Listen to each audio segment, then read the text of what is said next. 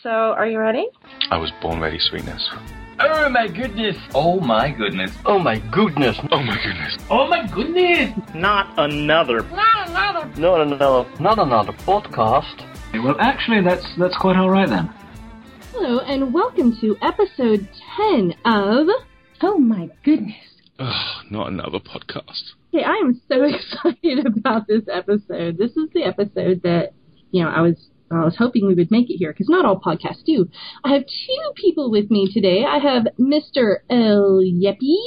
Oh, wait, sorry, that's my husband's way of saying El Hippie. El Yeppy. May I say, before you do that, surely ladies first. Oh, I suppose. I was going to have you go first because you were my first ever person to actually record with me, but okay, I can do ladies first. So the other person that I have with me, except now she's the first person that I have with me because she's not the other anymore because he put her first, is Miss Juno. Hello. Hello. Hello. Such a gentleman. Yes. Aww. Only on recording though. That's not nice. Wow. That's a bit harsh. Yeah. Hang on a second, I'm calling my lawyer. And then, of course, the other, now, since you wanted to be the other person with me is Mr. Jeppy. Hello. Hello. I like the way Juno hello. was good. I stole it. Totally Jeppy's line. I stole it. You stole Jeppy's line? Yeah. The hello, wasn't that Vrishna? Oh, please. No. Hang on a second. My contract specifically says you're not allowed to mention that name. Oh, not on this podcast, especially. Don't mention it on the other one either, because it kicks off. So, Yeah. Kicks off, mate. It's all over the place. Well, thank you so much for being here with me. I know for you, Gino, it's early. And for you, Jeppy, it's pain in the not. But anyway, all right, so going with our rather odd tradition, I'm going to start with a story about poo. Oh, poo! Poo. Yay! So you would think by the age of 10 that you would have got over your obsession with poo? Oh, maybe by the age of 50. Okay. Maybe not. Maybe not, yeah. Actually, what happens is, till about 10 you have an obsession with poo, and then it goes, and then it comes back about 70. Because you're just glad you can poo? You're glad you can without incredible pain, yes. Oh, and you want to describe it to everybody. Mm-hmm. I'm 70 years old, and look at this. I don't know. I don't think my father ever lost his obsession with poo. Oh. Well, there are isolated cases. I won't go into the psychology of that, but yeah. Oh. Well, okay. If you'd like me to say this a different way, this is... No, I can't even really say it's environmentally safe. Well, it is environmentally safe. And so... So you have a story. It's either an environmentalist story or a poo story, whichever way you want to put it. Can I ask you another question before you go on into your story? Do you actually search Google for the word poo? No, I have a website that only publishes stories about poo. Poo.com. Yes. There is a website that will publish stories about poo, and yeah, it's specifically labeled poop stories. I can actually tell you where it is. The Dreamers Gold Mine. Look up the stories before the podcast airs. But oh no, that's so gross. All right, it is there's a website. It's at newser.com, newser.com, and there's a thing where you can. It's a page there. It says news about poop. Yeah. I haven't asked now. Don't you wish I hadn't asked, Juno? I don't think you should have. Like Jeppy, the very first one we ever did about the panda poo tea. Yeah. Mm-hmm. It's at the top of the page on there. And by the way, delicious. Oh, you did not try it. What? No. Are you really going to pay the $250 a cup? No. But let me just say, it was only the price that put me off. Right. Oh, okay. It wasn't the idea of it being Not made. the idea, it's the price. Yeah. Panda poo. If only it was more accessible. Exactly. Yeah. Okay, so moving on. This story also comes from newser.com, and there is a poop-powered bike to tour Japan. So they've made a bike that essentially looks like a toilet with an engine on the back. Oh, what? No. And it's a trike. It's 3 wheels, and it uses clean fuel, and so it's powered by poo. What? It's an unusual use of the word clean. Wait. I thought, okay, when you first said that, I was thinking like cow poop, you know. You mean, well, human poop. It doesn't specifically say. It just says calling it clean fuel would be a bit of a stretch. Japan's top toilet maker has built a bike that runs on human excrement. Yeah. So no. Oh, see, there's a line, isn't there? There's a line. Yeah, you jumped across. You so basically vaulted over. You poo, well, what? Well, what? It says Toto's Toilet Bike Neo has a seat that looks like a toilet, and it's powered by biogas from the driver's own poop. Right, see that? No, what? Oh! Yes. Is it? I can see how it works though. 'Cause some sort of methane, is it? Some sort That of gas. does look like From the a methane, toilet. yeah. That looks like a toilet. But then what? So, do you not wear any pants when you... Well, the person on it wears pants. I don't think you poo while you're driving. That would be rather disturbing. Right? Why You would does have to have the seat shape pants like that a have like toilet no then? seat in the back. Right. You just pull over and, you know. I Dump don't deuce. know. Does it have a little... It says Dump a tooth. the trip that the bike is going to take also will make a stop at a boulder that's in the shape of a rear end. What the hell? Talk about being obsessed with poo. Wow. The Japanese, as a nation, have a problem, don't they? Yes. Yes. As a What problem nation. would that be? No. What? No, What sorry, do you mean? it's not be self-evident for what you've just Exactly. said. Never mind the vast amounts of other things that they seem to get up to via the internet. Do you know anything about the Japanese? Have you ever watched one of the television shows? Watch a bit of anime for 5 minutes and then you... Right, or that. The obsession with the large boobs on all of the anime women. On 2-year-old And looking dressed as schoolgirls. Mm-hmm. And, Yeah. and you're quite right, they're game shows, which Yes. seem to be just my- shoddy...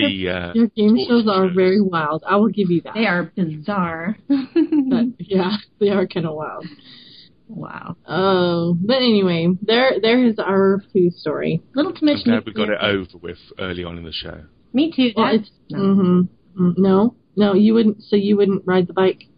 No. No. I can't. You know what I can't imagine The fact that you were is. asking it as if that's a sensible question. No.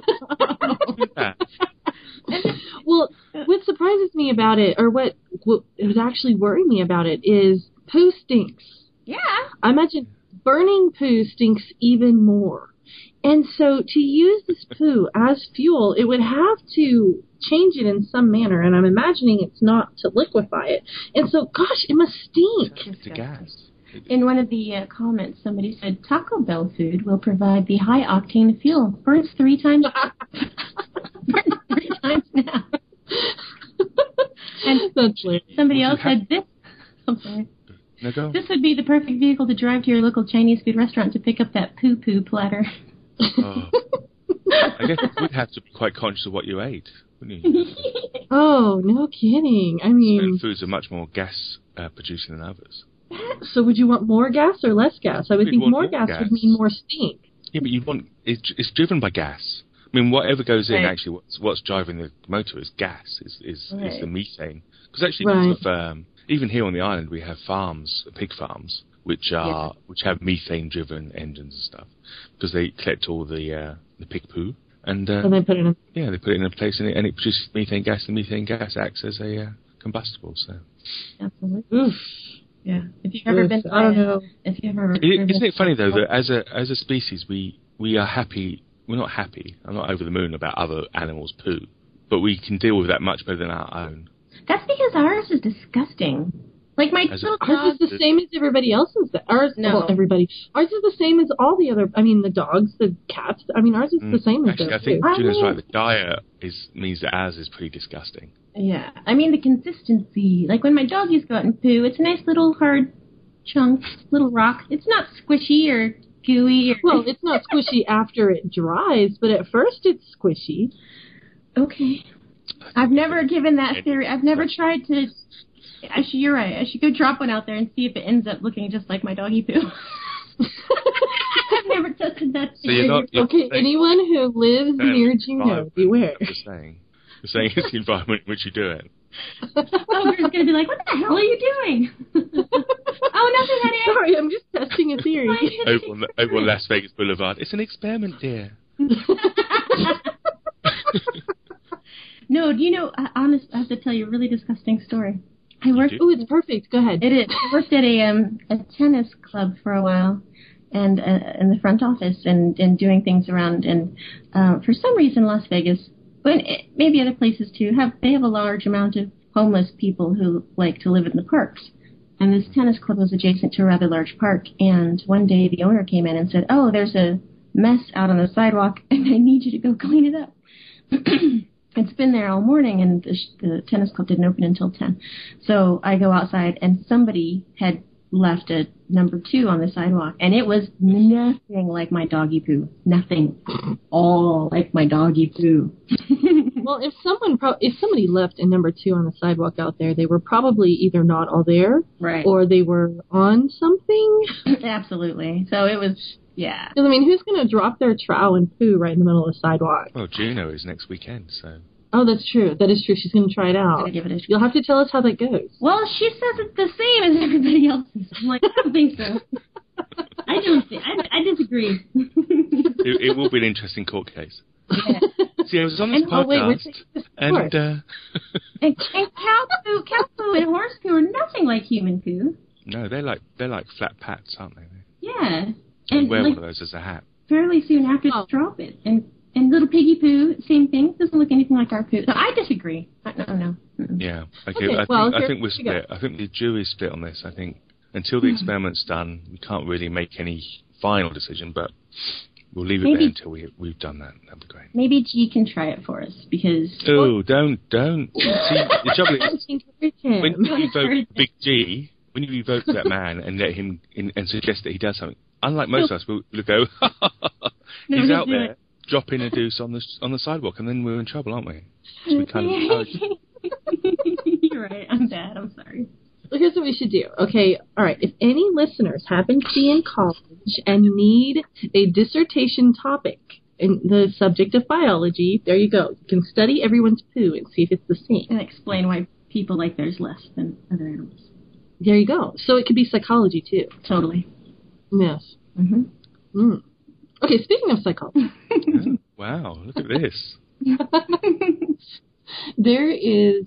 I found this next one on blogs.babbel.com, and I guess there's a mom who always takes her 6-year-old to bookstores, and her daughter's always taking the books off the shelf and asking, "Mom, what's this book about? Mom, what's this book about?" And so eventually the mom picked up some classics, and she asked her daughter to describe what was inside the classics just by reading or just by looking at the cover. And I found these utterly hilarious because many of these I have actually read in high school or in college, and I think you guys will find them funny as well. Okay, so remember that this is coming out of a 6-year-old. Okay, she actually seems to be a very smart 6-year-old. Okay, so I know Gina likes looking at the link, so let me give you the link in the window. I did. Does it mean Jeppy doesn't like looking at the links?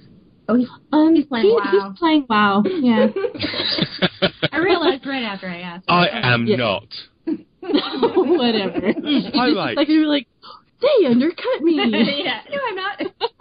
No, I'm dying. Okay, anyway. The first book that is described is The Great Gatsby by F. Scott Fitzgerald, and it has a cover that has, it's blue, and it has like a little city underneath, and some floating eyes and lips, and a few lines, and the little girl said, I think it's a book about a haunted theme park, and it stars a magical magic guy, and he's good and evil, and he's trying to get rid of the ghosts. And I think at the end, since it's haunted by a ghost, he tried to make the park go on fire, and it did.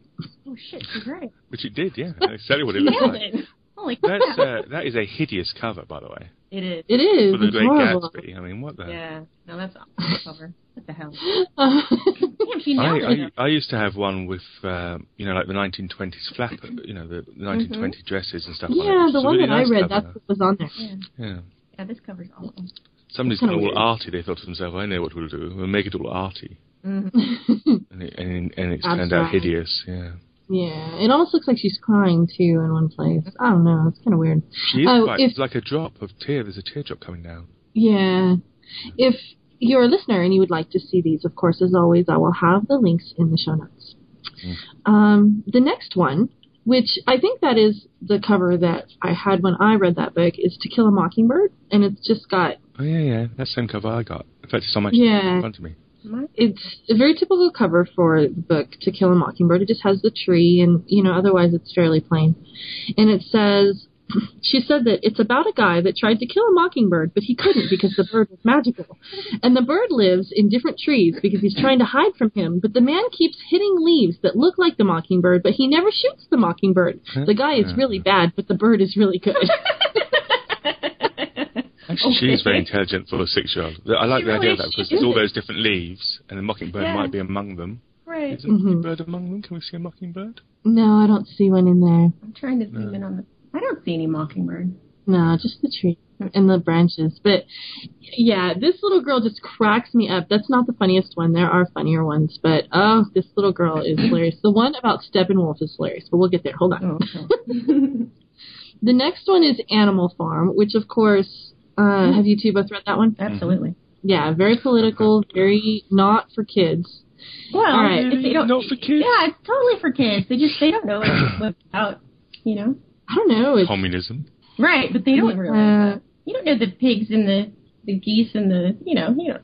I don't know. I wouldn't say it was a book for kids. But anyway, Animal Farm by George Orwell. She describes as, it looks like a book for kids. I think it's about a donkey and a pig that do not like each other, and they both live on a farm for animals.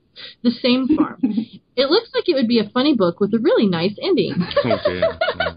Well, she's a little right here and there. Well, I read this when I was like 6. Okay, I thought it was a fine kids book. It's actually one of those books that has layers to it, so I think that you can read it in one way, and then as you get later older on, you can read it in a totally different way. And then you get it, you're like, oh, this book is awesome. That's not so good. Yeah, there are parts in it that, for me, for a child, would be like, yeah, I hope they don't understand that, because, oof. Well, yeah, but if you watch Bambi when you're a kid, then, I mean, Exactly. Oh, that's true. Come on, any Disney movie, what the hell? The mom's always already dead, and then somebody's trying to kill you, and what, I mean, really? That's true. You could totally make honestly, you could make Animal Farm into a Disney movie. I'm not kidding. Well, Animal Farm was made into a movie, wasn't it? Was it? I think it was. It was made into a movie. Here, I'll look it up real quick. I'm pretty sure it should have been. Has been made into a movie, yeah. Yeah, it has. And so they're and animated, I think. I think it I think you're right. I think I've seen that.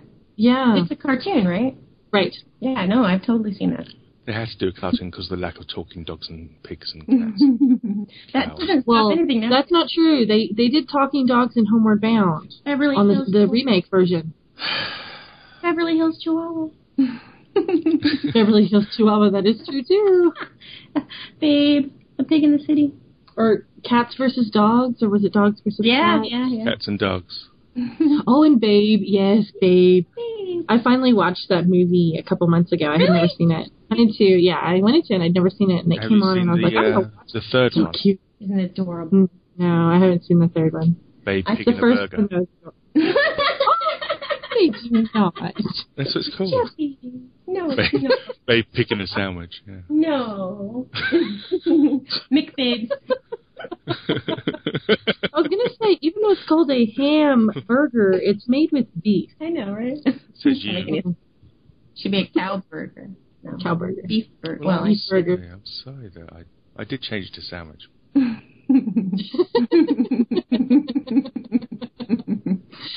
All right. Have either of you read the Ray Bradbury's Fahrenheit 451? Yeah. I have not. You have not? Okay. And I just saw the film as well. The film's very good. I haven't seen the film. I would love to see the film. I love the book. Okay.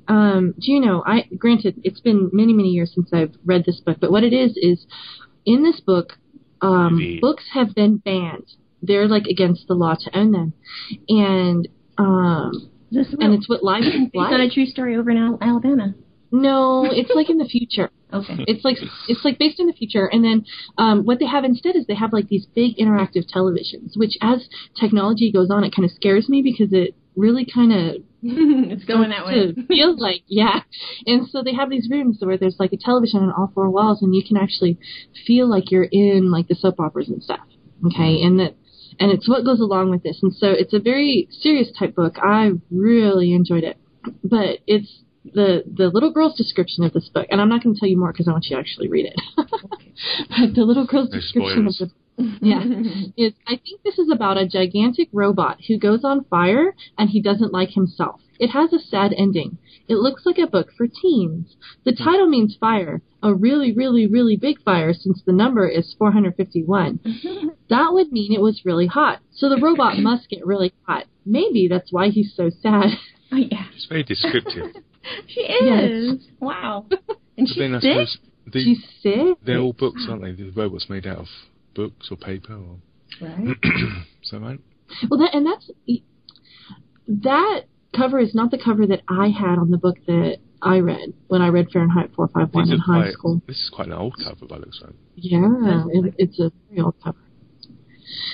Okay, which one? Do you know why it's called 451? I don't remember. The idea was that it was the burning point of paper. Oh wow! Oh, okay. That. Technically, it turned out later on that it wasn't, but still, that's why he called it. That's why he called it 451. Yeah. That's cool. I did not realize that. It makes her description that much more true. Prescient, yeah. Okay, Jane Eyre's was funny. I skipped a couple. I know. I skipped Flew Over the Cuckoo's Nest. Yes. Let's see. Oh, but it's funny. Okay, well, let's go ahead and do that one. Do you want to read it, Gina? She says, I think it's a book for kiddies. It's a colorful book. I think it's about a tiny bird that flew over a cuckoo's bird's nest. That is why it's named that. It looks like a really sweet kitty book. I just think it's funny because she's like, it's a book for the kiddies, and, you know. Kitty, and she is a kitty. Well, no, they're all crazy, so. Oh, I haven't actually read that. You haven't? Oh, no. That's why you skipped over it. Oh, you should totally read, or at least watch the movie. Well, if it really is a classic, then I may be able to get it on my Nook free. So, yeah, I'll look, because Nook has a lot of the classics out there for free. So I'm going to write. That isn't out of copyright. You can't just. It's not classic. No, it's not really old, if that's what you mean by classic. Oh, okay. But it's a very good book, and the movie is really good because what's his name? Jack Nicholson is the star, and he's freaking brilliant in it. I like Jack Nicholson. Yeah, of course, this was like back in the 70s, I think the movie is. I'm not sure. But he was still a young actor, and he was quite good. So that's why. They're all crazy. The Cuckoo's Nest makes sense. And also, the book itself and the film subsequently are such a large part of pop culture. Yes. You see sort of allusions to it in all sorts of things. Mm-hmm. Cool. No, you should totally. You got to add that to your list. That's a must read. Okay, I will look it up and I'll see what I can do. Like, I can't remember. I don't think there's anything really foul or graphic in it that I can think of. I mean, it's definitely not a happy book, but the kids would probably like it. My kids? No, your school kids. Oh, my students. I was like, sorry. My 8-year-old? No, not your 8-year-old. Maybe when your 8-year-old is 13 or 14. But. Yeah, there you go. Yeah. Okay. We can move on to the Jane Eyre. I thought Jane Eyre was... The description for Jane Eyre is hilarious. She says that this is about a girl that goes mining. I don't know why, but she looks like she would go mining. Mining for gold. Ooh. What the hell? Which is actually quite close to it as well, isn't it? Yes, it is. That's awesome. Why would she get that from the cover? I don't understand. I don't know. I think that it looks almost like there's a cave in the background, and she's sitting in front of it. Do you see that? That's the only reason I could see for that. When I was looking at that one, it just cracked me up. This little girl is, like, freaking me out. Like, she touches the book and a little bit of it soaks into her skin. Yeah, at least basic concepts that a child would understand. Of course, they may not be exactly that, but yeah. It's so funny. Because they're not the most descriptive covers, you know what I mean? No, they're not. In fact, there's one cover that doesn't have anything on it, and her response to that one is pretty hilarious, too. Okay. Moby Dick. here's what she says about it. I've heard about it before, but I have no idea what it's about. I think that on the cover it is an inside-out whale, so it's gross. The book is all about a whale whose name is Moby Dick.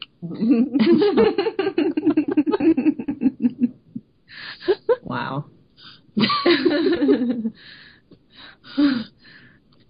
Okay, The Catcher in the Rye is the next one.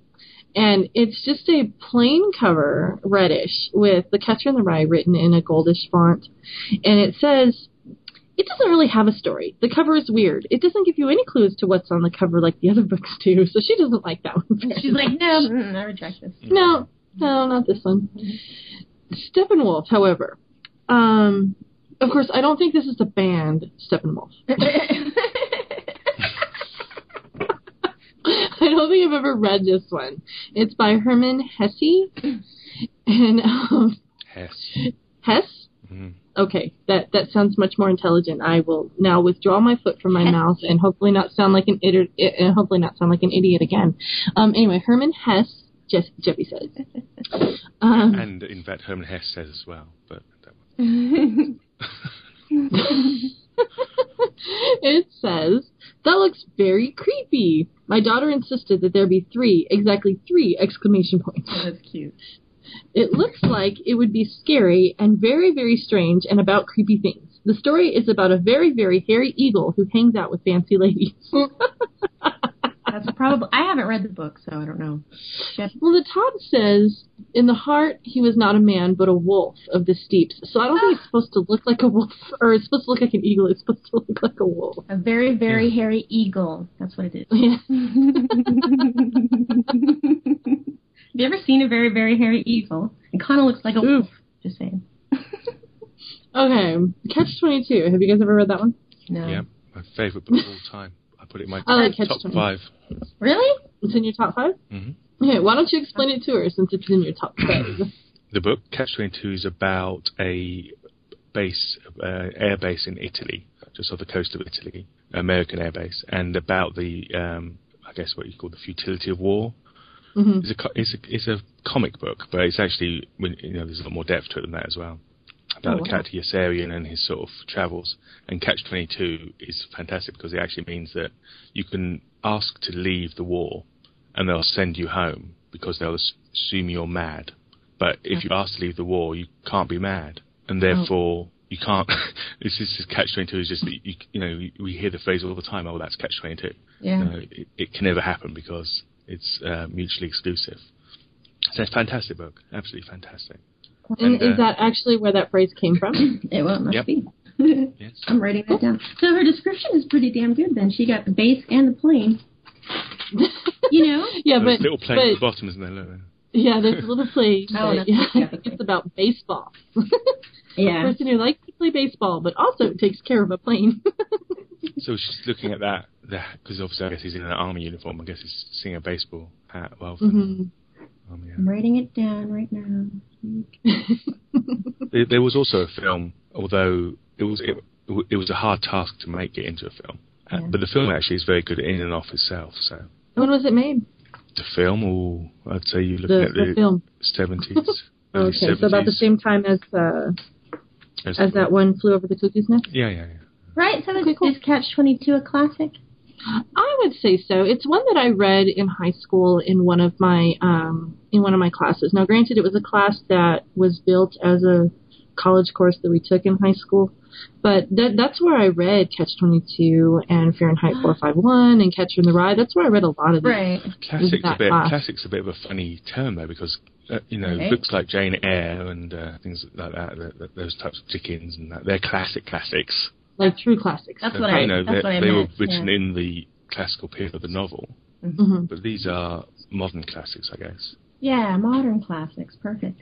I'm an idiot. I didn't even know there was a book for A Clockwork Orange.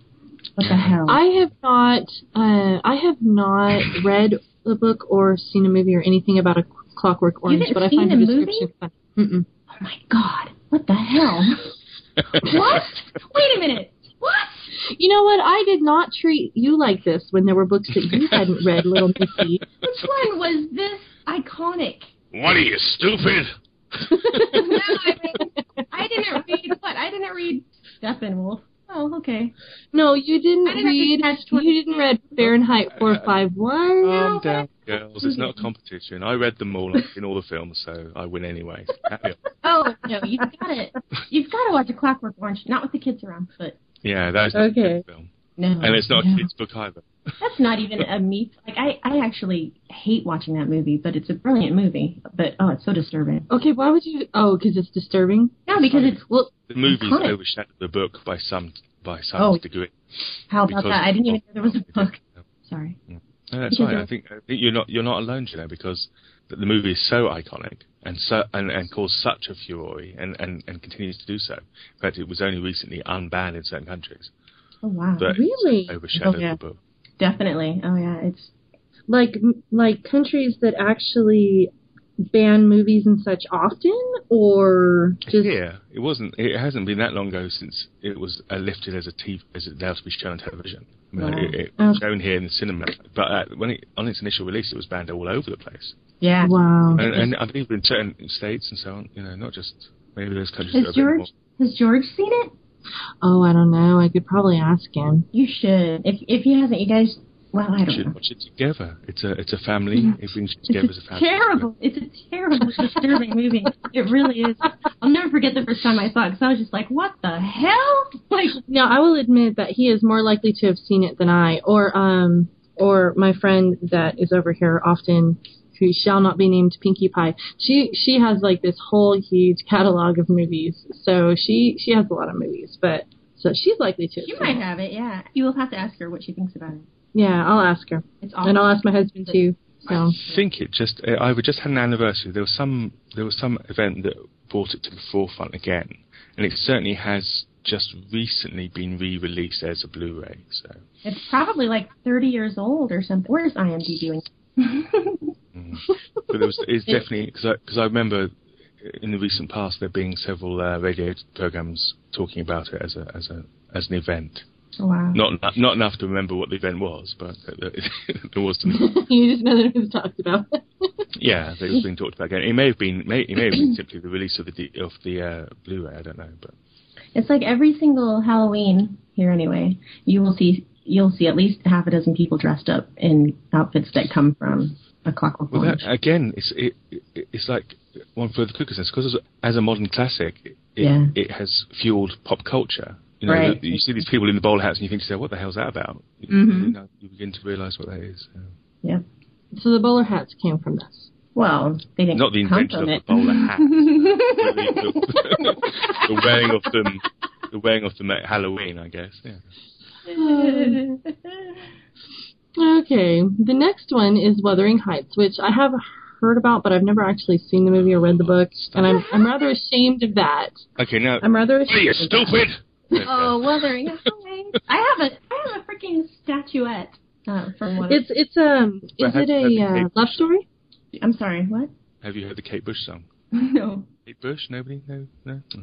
Maybe more of an English audience thing. She was more British singer. She wrote a song called Kathy Come Home. Oh, that's so cool. I'm writing that down. Yeah. And is it from Wuthering Heights, or is it based off of Wuthering Heights? Yeah. Heathcliff are the main characters. Oh, it's so sad. It's not a love story, would you say? It's quite a twisted love story. It's a twisted love story, for sure, yeah. Okay. But it's incredibly emotionally deep. Yeah. And you finish the book and you're like, oh, my God. It's so frustrating. There's so many points during that book where I'm yelling at the paper. Yeah, exactly. I'm like, what are you doing? Exactly. Because the characters don't necessarily... Sometimes I get jarred by a book where the characters do not act as I believe normal humanity act. Totally. But in this case, the writing is so fantastic. The description of why they behave their way, the psychological damage that they both suffered in order to get to where they are, it is a fantastic book. And there's been at least 2 very good versions of the film. Actually, there's probably been multiple versions of the film, but a few really bad. But I was going to say, wasn't there one with Julia Roberts or somebody in it? Pretty Woman? No. I don't know. No, I'm thinking of the wrong person. No. My favorite one is old. It's old black and white, so. Yeah. An old one? I think they did it, they sort of really did a fantastic version, as you're right, probably a black and white version. Yeah. And then there was quite a few ones that kind of didn't get it. I would think, though, that in the movie you wouldn't get as much explanation, and so you would get even more frustrated. You would think so, but the movie's quite characters. There's two main characters, Kathy and Heathcliff, but also one of we're going into more of a literary discussion, but one of the other characters is the actual environment, the Yorkshire moors. The Wuthering itself is a house up in an area where there's a constant storm going on. It's constantly windy, blowing. That's what Wuthering means. Yeah. And, it's a very good book. Very, very good book. Yeah, you should totally. You gotta add that one up. Add that to your list. That's a classic right there. You won't be recording for about 6 or 7 weeks. You'll have to read all these books again. I know. I read about 5 books in 3 or 4 days not long ago. So no, I actually read very quickly. But they were comics, weren't they? No, they weren't. I will admit that they were more young adult novelish because I do read a lot of young adult novels because of my children in my classroom. I like to find books that I can put in my classroom. And so I tend to try to read about on the level sometimes that they're reading so I can actually relate to them once I learn a little bit about them. Because, about middle school is the age where they really start to hate reading, like hate it. And so my hope is that if I know the student well, it's terrible. And I'm hoping that if I know the student well enough, I can hand them a book and say, you know what, I read this book knowing you. I think it's on a topic that you might like. And I've actually gotten several kids to start reading again that way and let them discover new authors that they enjoy. It's just so often I read far below my level just because not only is it an easier read, it is an easier read, and it's not as mind-taxing because the fact is when I get home from work, I'm mentally exhausted.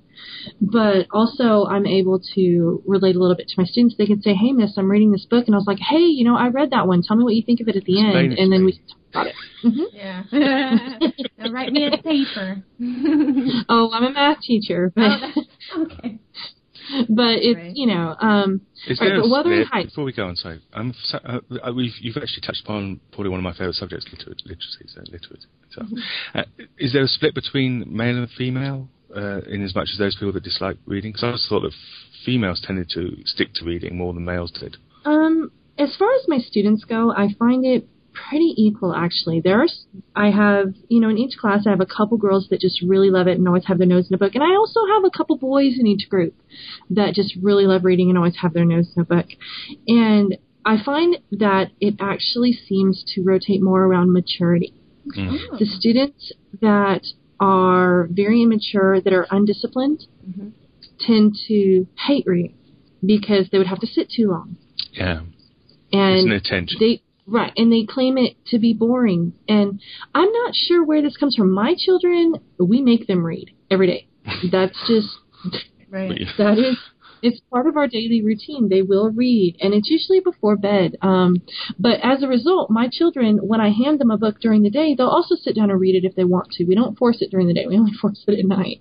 But we'll read with them. We'll help them with it. Sometimes they hand us a book to read to them. Sometimes they want to read it themselves.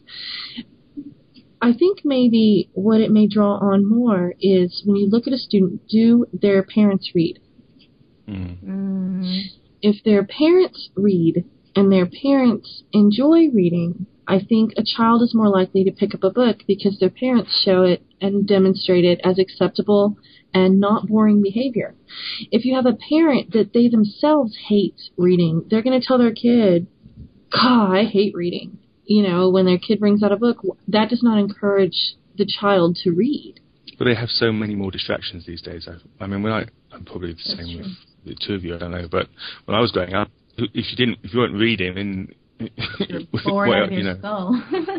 Either you were outside, running around, or you were inside reading. There wasn't a whole heck of other things to do. That's true. Yeah, my issue with reading is that I do read so fast, and I'll pick up everything in the book even though I read it like that. And I have a friend that goes, God, how do you do that? And I was like, I just sit down and read. I read The Help. Of course, that's a pretty thick book, in a day. And that was with doing laundry. Did you read it, or did you have The Help to read it to you? No, I read it. And that was with making sure my children were fed, taking care of them. I had conversations with my husband during that day. I'm still aware of what's going on around me. I'm not sure how I do that, and I actually hold conversations while I'm reading as well. And my friend found that really weird. She was talking to me one day while I was reading, and she's like, "Am I bugging you?" And I'm like, "No." So that drives me mental. I need to be focused. I can't. Me too. Yeah. Well, if it bothers me, I'll just close the book and I'll just pick it up later. I mean, it doesn't. Oh, you won't give your friend a slip smack in the udders? No, quick. No, not at all. You need to stop calling me a cow. I'm not calling you a cow. That was funny. Our little Twitter back and forth there. Big G called you a cow. What? He did, but then you told me he sent Juno. He sent you and I a picture. No, he sent you and I pictures of cows. That doesn't call you a cow. Not calling you a cow. And I asked him, a cow. And I said, "Are you calling me a cow?" And Ogre goes, "He's totally calling you a cow." So it's all his fault. He does that. He definitely stirred that part. He loves those spots. It went from there, and so Jeppy told me that I should totally beat him up, but I better be careful because I know how much a kick in the udder hurts. And I was like, "You're calling me a cow too, you meanie?" How would Jeppy know? How much that exactly is the question that Ogre asked. Really? We think alone. I said that I couldn't tell him how I knew, but milk production was way low that week.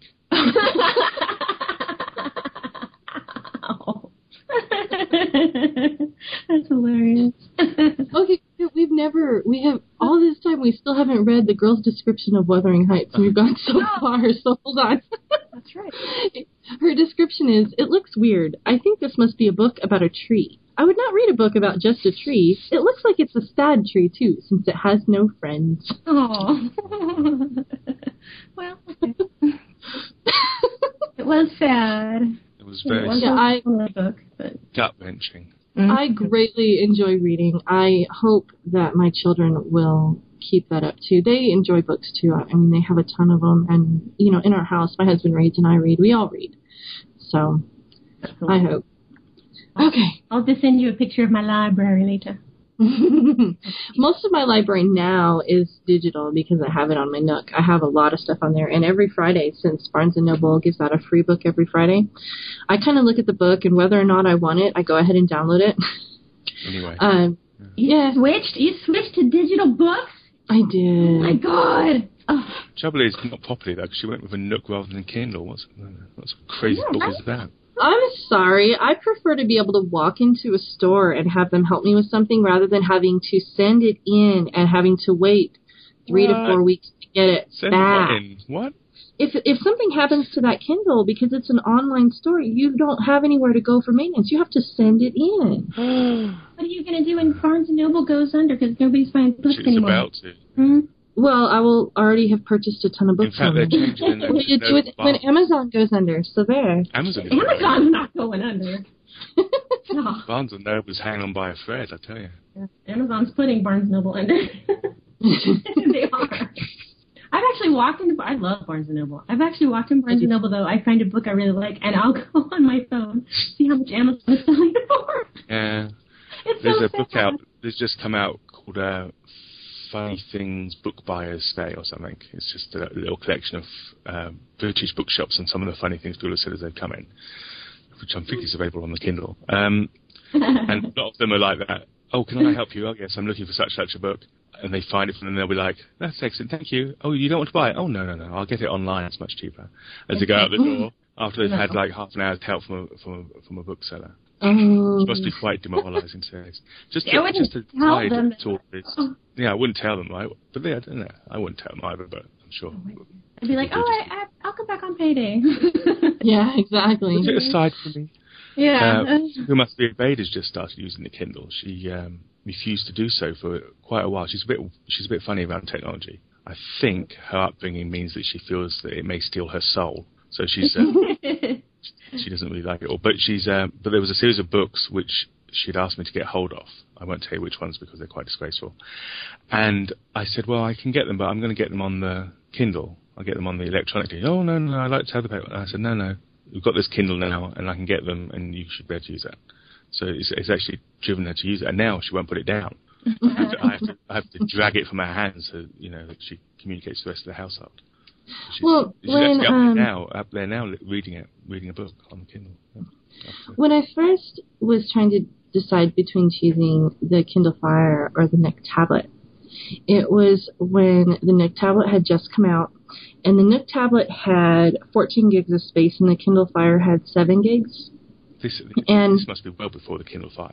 No. Kindle Fire's only just come out. Oh, you know what? I only bought it in December. Oh, okay. I didn't realize that. Yeah, and then, I've had a Nook for over 3 years because I had one of the ones with no backlight. But when I was trying to decide what to buy, so I know you've had a Nook for a while. Yeah, and and then also on the Nook you can put in a macro memory card or macro, which one of those, and you can make you can give it more memory, whereas the Kindle you can't do that. And so when I was comparing, I figured, if the Kindle, if I run out of space, I'm going to have issues. On the Nook, running out of space is not going to be a problem. In all honesty, if you run out of space, even on a Kindle, you've got issues. Yeah, right. Because, I personally love the Kindle. I think it's fantastic. It has a great feel to it. It feels, initially, that initial bit of plastic rather than a nice book is soon replaced with a nice Kindle. But most of the time now I have a tablet, which obviously has a lot more than just books on it. But yeah, and the only reason I moved towards the tablet, as well as it having a backlight, but also because the screen was that much bigger. And being on an elderly age, I need to have the font quite high. Well, see, and the one reason another reason too that I went for the Nook was that I was looking for a tablet, but I couldn't afford an iPad at the time. Oh, yeah. And so, of course, both of them, the Fire and the Nook tablet are both tablets. But my parents have Kindles, and I have the Nook. And so I sat there and I played with the Kindle, and I like mine better, but I think that it will be true for whichever one you have is the one you're going to like. I don't think anybody would actually buy one of those and spend that kind of money and not enjoy it. I can't see that happening. Okay, the next book on our little list here is Brave New World. Oh, another great book. I find the book disturbing in many ways. Good, as you should do. Yeah, I meant close the door quietly, kid. Close the door. Slam it. Damn. Thank you. Okay, I found this book to be incredibly disturbing. The fact that the whole, I don't know. But the cover is very interesting. The cover on this particular novel. Yeah, it's weird. It's different from the one I had. I think was brown, and it had like a house, and I don't remember, but her description of it is, this book is about the future. I think the future will all be robotics because that's what it's like in cartoons. So this book would be like that. Oh, she's right about the future, I guess. She is right about the future. That's funny. She's very perceptive. She is. It really is. It's a shame that I'm desperate to discuss this book now, but I know that's not why we're here, but at some stage we should do a little book podcast. That'd be cool. That would be cool, except he might only decide to show up every 50 episodes. Well, there is No, that. he really likes books. It's the subject I'm interested in, yeah. It's true. But see, we started this one, we were supposed to be you and I, Jeppy, and so... there you go. It's supposed to be me and Jeppy originally. Yeah, exactly. It was supposed to be me and Juno. Me and actually, Trillian. Actually, it was supposed to be me and Elarchia. Actually... Right? It was just me. Well, all you're proving, Jeppy, is that you're the one that... But, yeah, I would... I've thought about, since some of these episodes are so far apart because of having to schedule with different people in different countries and having to coordinate with people, because... my schedules aren't always the same as theirs, and because I don't have someone who's on here every week with me, and I'm finding other people. Sometimes there's more time between an episode than a week. I've thought about doing some like between the episodes. I'm kind of taking this a little bit from Janet Ivanovich, who has her Between the Numbers books that are separate from her regular One for the Money, Two for the Dough, blah, blah, blah. And having little stories read in that. And I don't know. I might. But I know. Yeah. Every time you mention a book now, I'm like, ooh, let's talk about that. Yeah, right. This Brave New World I recently read as part of a book club thing. I'd read it sort of years ago, and again there's a film. There seems to be a film for most of these books, but fascinating book, and also a book that will spark some interesting conversation about dystopias and utopias and how we deal with a growing population and that type of thing. So. Interesting. Well, Jeppy, you and I can talk a little bit later if you want to do. So I'm going to talk to Juno about it. You're out of the picture now. Thank you. Whatever. Wait, I'm the one that's sitting here and producing these. Oh, there you go. I can see somebody else going to get there with swift kick in the udders. Go on, Phil.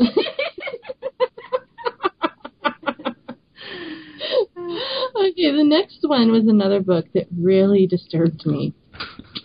And it is Slaughterhouse-Five. Yeah, well, again, if you weren't disturbed by it, I would be disturbed by you. I know, right? It was, yeah. It's terrible, huh? You haven't read that one yet? See, I am not explaining overly much about the ones you have not read. I'm writing it down. Okay, Slaughterhouse-Five is graphic.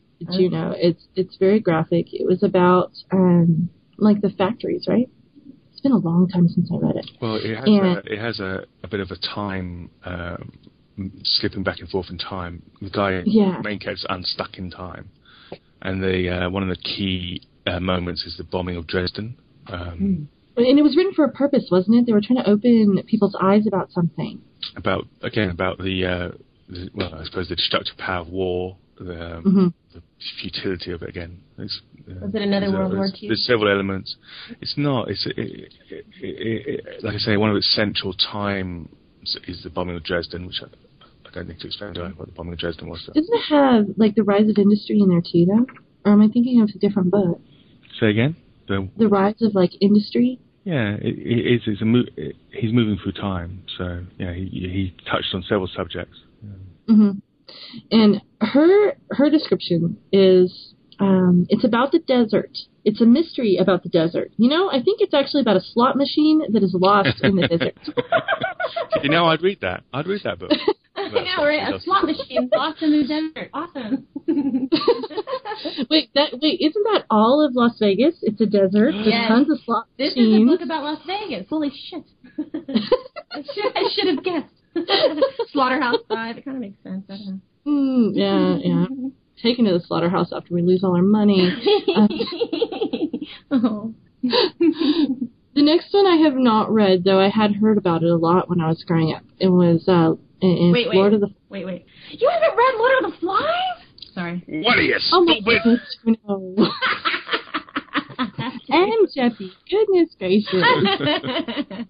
But it's a classic. Well, all of these are classic. I know, I'm just kidding. I'm just busting your udders. Yeah. Oh my God. I like that. That's funny. Wow. If we had a movie competition, I'll bet one of you would win. Oh, yeah, for sure. Jeppy, probably. Lord of the Flies, another fantastic book. What's it about?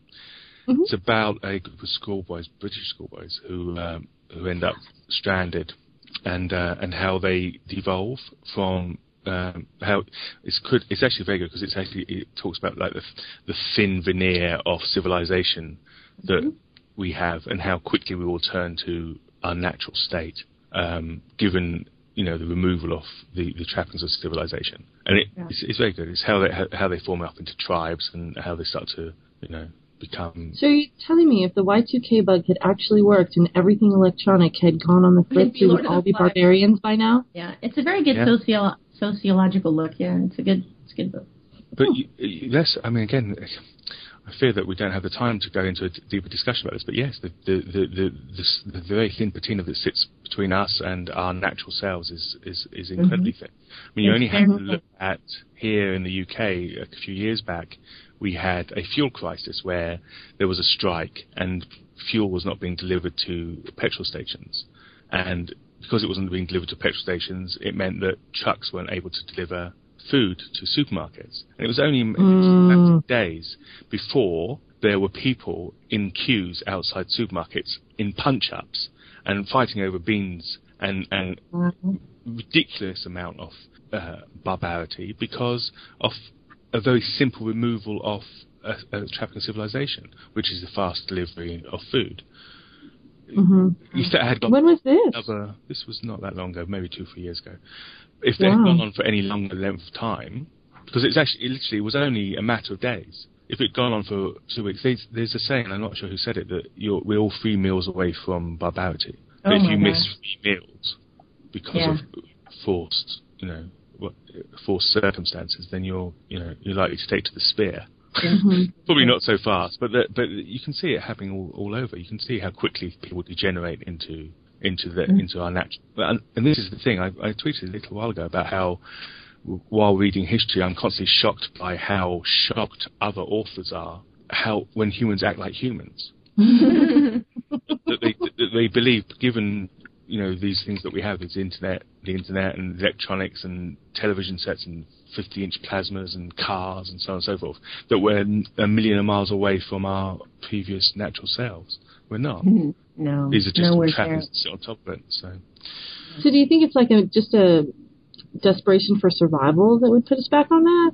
Well, there's again, I don't have all the name to hand, but there's probably Julia may know this better than me, but there's a list of things that we need to have, like shelter and food and sex and all these types of things, and it's done in a triangle, so that we will seek shelter, then we'll seek food, then we'll seek shelter, and so on and so forth. So we'll go down the line. When each one of those is removed or is challenged anyway, say for instance you lose your home or you're not able to easily feed, then you will turn to your natural self, where you would have been 1,000, 2,000 years ago. Wow. Even if you look at situations like over in Egypt, and like political situations, and like the first thing people do when they get upset over things is they start rioting and looting and killing one another. Yeah. And it's not even, You only have to look at Katrina as well. I mean. Yes. Oh. And we're shocked. This is what surprised me. People are shocked, but that is we are animals. We're human. We call ourselves humans, which of course we are, but we are a type of animal, and we have natural instincts which need to be met. And while they're being met, then we can be as civilized as anyone. Right. But you start to take those away, then.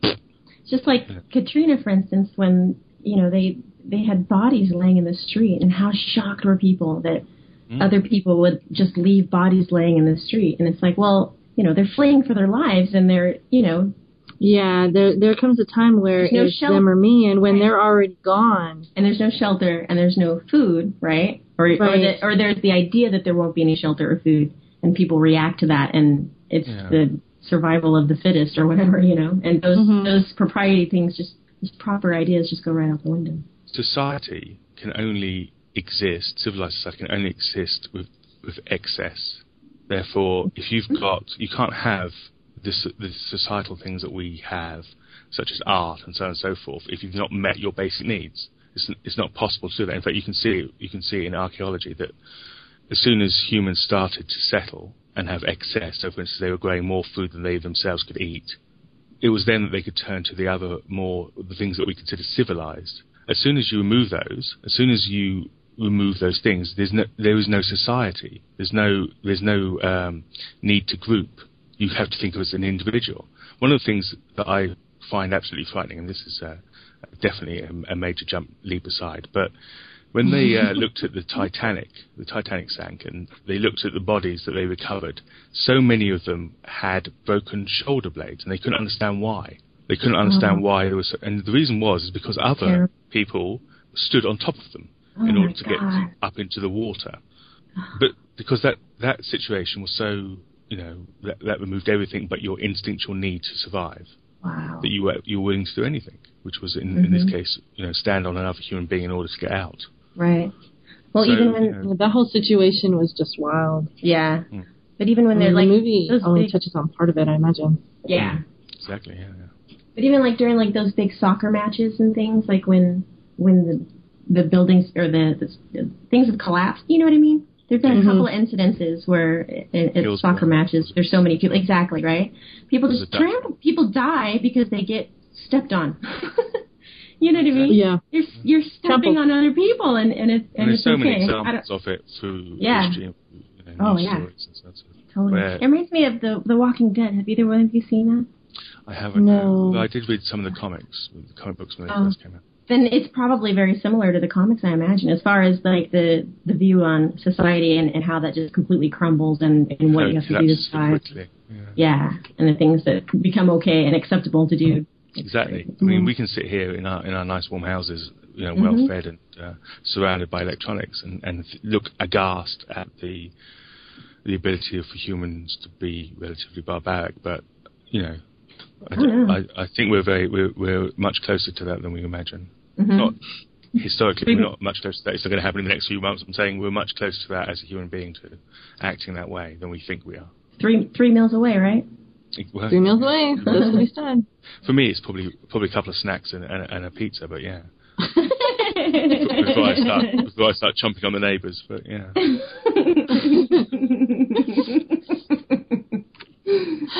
Okay. The description for The Lord of the Flies from the little girl was, "This is all about a tiny town beneath the ground, and it looks like it has a lot of people in the town. I think they live in Africa. It looks like a fun book for kiddies, teens, all ages."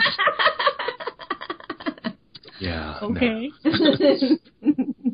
Not exactly. If by tiny town beneath the ground she means isolated, yeah, I could go with that. But well, if you look at the cover has the big tall leaves, and then it has. If you look in the sketches, it has little people down there. Yeah. It took me a minute to see those, but the schoolboys. Yeah.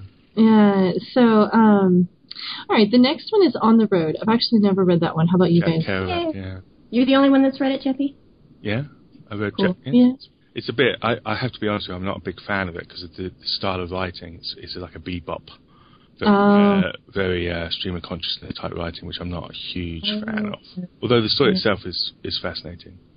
Okay. It's, actually, I take that back a slight bit. The story itself is incredibly simple. It's just a journey, but what the guide discovers, and also as a historical document of the 60s, which is when it's set, is very interesting as well. The 60s in which country? The U.S. Okay. Okay, well, the little girl thinks that it's a story about a car, and the car goes to Mexico, Indonesia, and other places. It's about a car that goes on all sorts of adventures. Where's Indonesia from? Oh, maybe that little chap at the back. It's like a... It's like a... I don't know. The guy on the cover is a teen, and he likes to drive people around to places, and he's French. Yeah, okay. That's because of the striped shirt, I think. Yeah. Yeah, where the hell did you get Indonesia? What 6-year-old even knows about Indonesia? I don't know. What the hell? Well, this little 6-year-old, in the description of Atlas Shrugged, you'll see that this little 6-year-old, I think, is rather unique. The mother explains that at night they read mythology books to her. That's very cool. And so she seems like she's a little brilliant. When I was a kid, that was my favorite thing to read, mythology. I love mythology. Mm-hmm. All right, the next book on here is one that I finally am familiar with again. It's The Color Purple. Oh, God. And she says, this book has to be about the color purple. I think it's a baby book. It looks like it would be very short. I think there must be a blob of purple that lives in that house. And the purple blob just stays in its home and is lazy. I think it looks like a very boring book. There is a blob. And he is lazy, but... Yeah, but it's not purple. No, it's not boring. I think that and the, what was their one? The Slot Machine in the Desert. I think they would both be great stories about the colour purple. So it should be a purple slot machine in the desert? Exactly. Oh, goodness. Of course, I've seen the movie The Color Purple, and it made me cry, but that's nothing isolated. A lot of movies make me cry. Yeah. So, yeah. It's very depressing. Yes, it is. It's not one that you want to watch to be uplifted. No. If you cry easily, don't watch Babe Pig in a Sandwich. Cause Oh, goodness. Have you seen they adapted The Color Purple as a Broadway show? Really? Yeah, and it's a musical. And a musical? I don't know if I could see that as a musical. I know, right? She watched also backed by Oprah, wasn't it? It was also the producer was backed by her. Yeah. Probably. She did a really good job in that movie, by the way. Yeah. And Whoopi Goldberg, I think. Mm-hmm. Yeah, it was Whoopi. And they watched The Color Purple, and then the next day they watched Wicked. Oh, yeah. And she had never watched the movie The Color Purple or read the book, and she was just like, "What the heck?" So that must have been quite of an interest. Or that must have been How long ago was that, Jim? I know, right? But then she watched the movie. I was like, "Oh, you have to watch the movie, sweetie. At least, you know." She likes reading, but at that point, she wasn't reading longer books. And so she watched the movie, and she was just like aghast, just totally horrified. She was just like, "That was flippin' depressing. Like, what the hell?" It is depressing. Yeah. Yeah, it's. I know. A movie that I loved. See, I loved The Color Purple, but yes, it was depressing. Same thing for me. The Girl with the Dragon Tattoo. Oh, see, okay. That's not an upper for me either, but I love it. That's ogre. But it's not uplifting to me. I'm just like, I just want to. Oh, I want to wring his neck at the end of the movie. See, that's why I won't watch. He read the book and he bought the movie, and he keeps trying to get me to watch it. And I'm like, the only reason you like it so much is because it's freaking depressing. He loves books like that. Loves them. Old country. You know, what was that? No Country. Have you read the book? The Color Purple? Oh no, sorry. No, I don't. Oh, you should. No. It's good. I hate it. It's good. Well, I know it's going to be horrible because he loves it so much. I'm like, no. Well, I'll be honest and say that I had trouble getting into it with the first couple chapters, and Jeppy yelled at me. He's like, "Don't you dare stop reading it. You better finish it." And so, I don't tend to do that, though. Even when I get bored, unless it is just incredibly frustrating to me, I will go ahead and I'll go through and I'll, continue with the book. And in that case, I did. And I got to a point where I just couldn't put it down. It was really good. And Mr. Jeppy don't go on about that either. I'm going to sort it out. No, go on about it. No, it's because I said that I would get her the other two books. I haven't done it yet. And she's mithing on about it for the last 4 years. 4 years.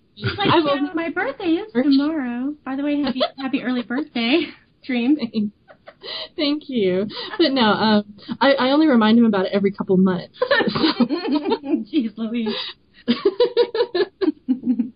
It's not like I go on and on about it constantly. He just doesn't talk to me that much. So anyway, if he talked to me more, it wouldn't seem like... You'd mention it more, is that what you're saying? No, it's like it was such a drag because I would still wait as long between mentioning it, but you would hear my voice much more often.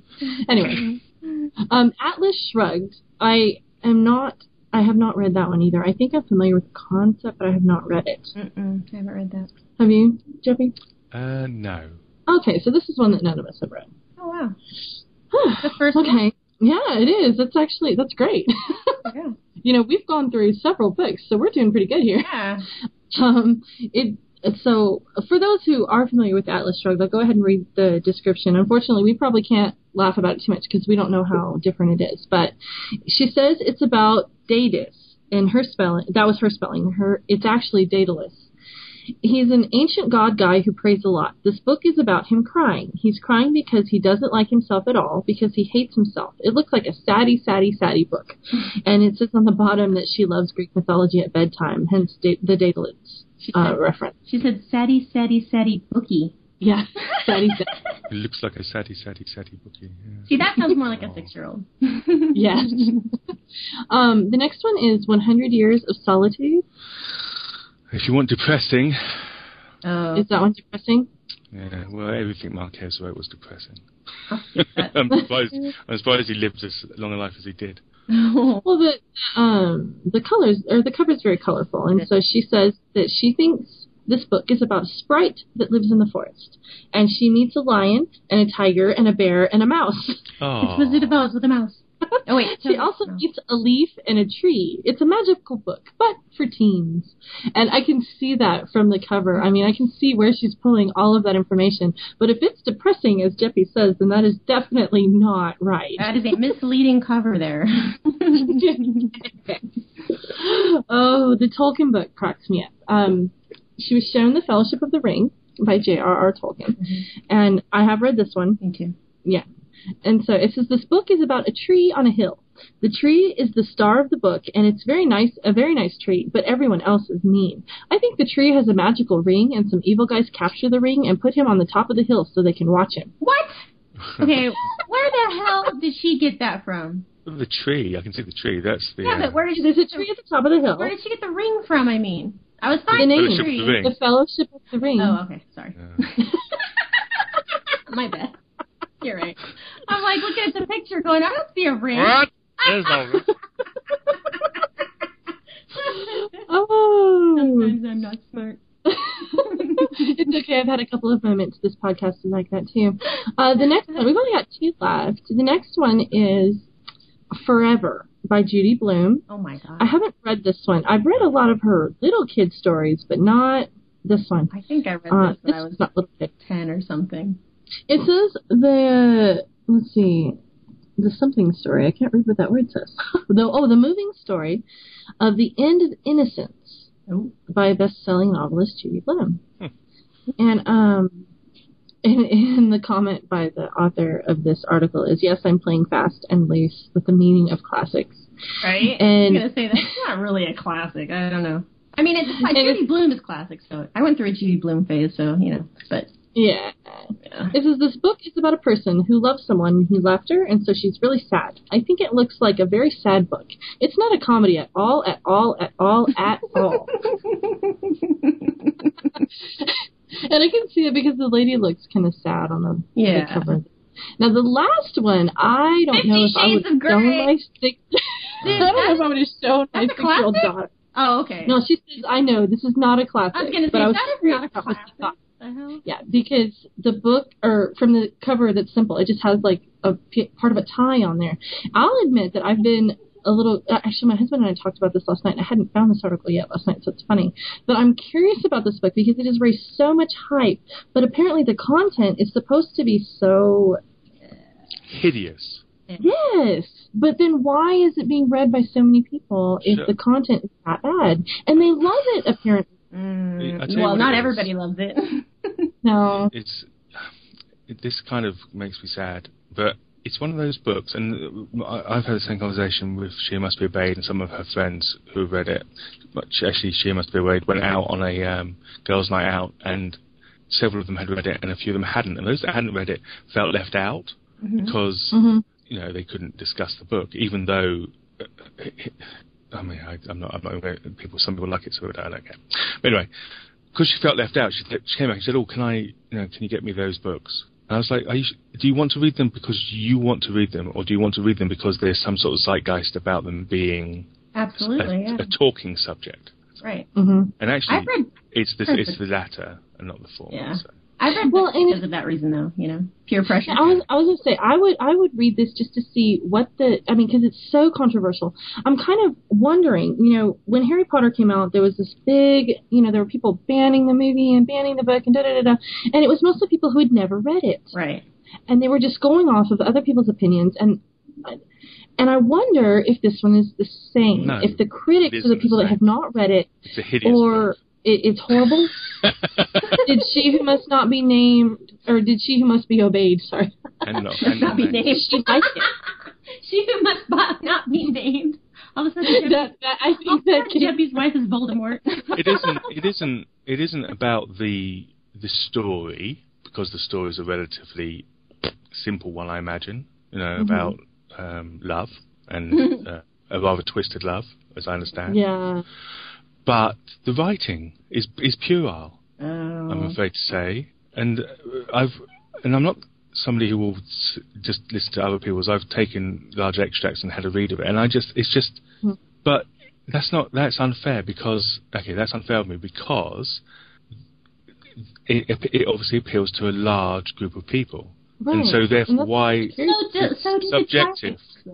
exactly the Twilight book. In fact, this book was the lady who wrote this was a fan fiction. Exactly. Twilight, exactly. It started out as fan. You can see it in the book, can't you? You can see it in the book. She just went and changed the names.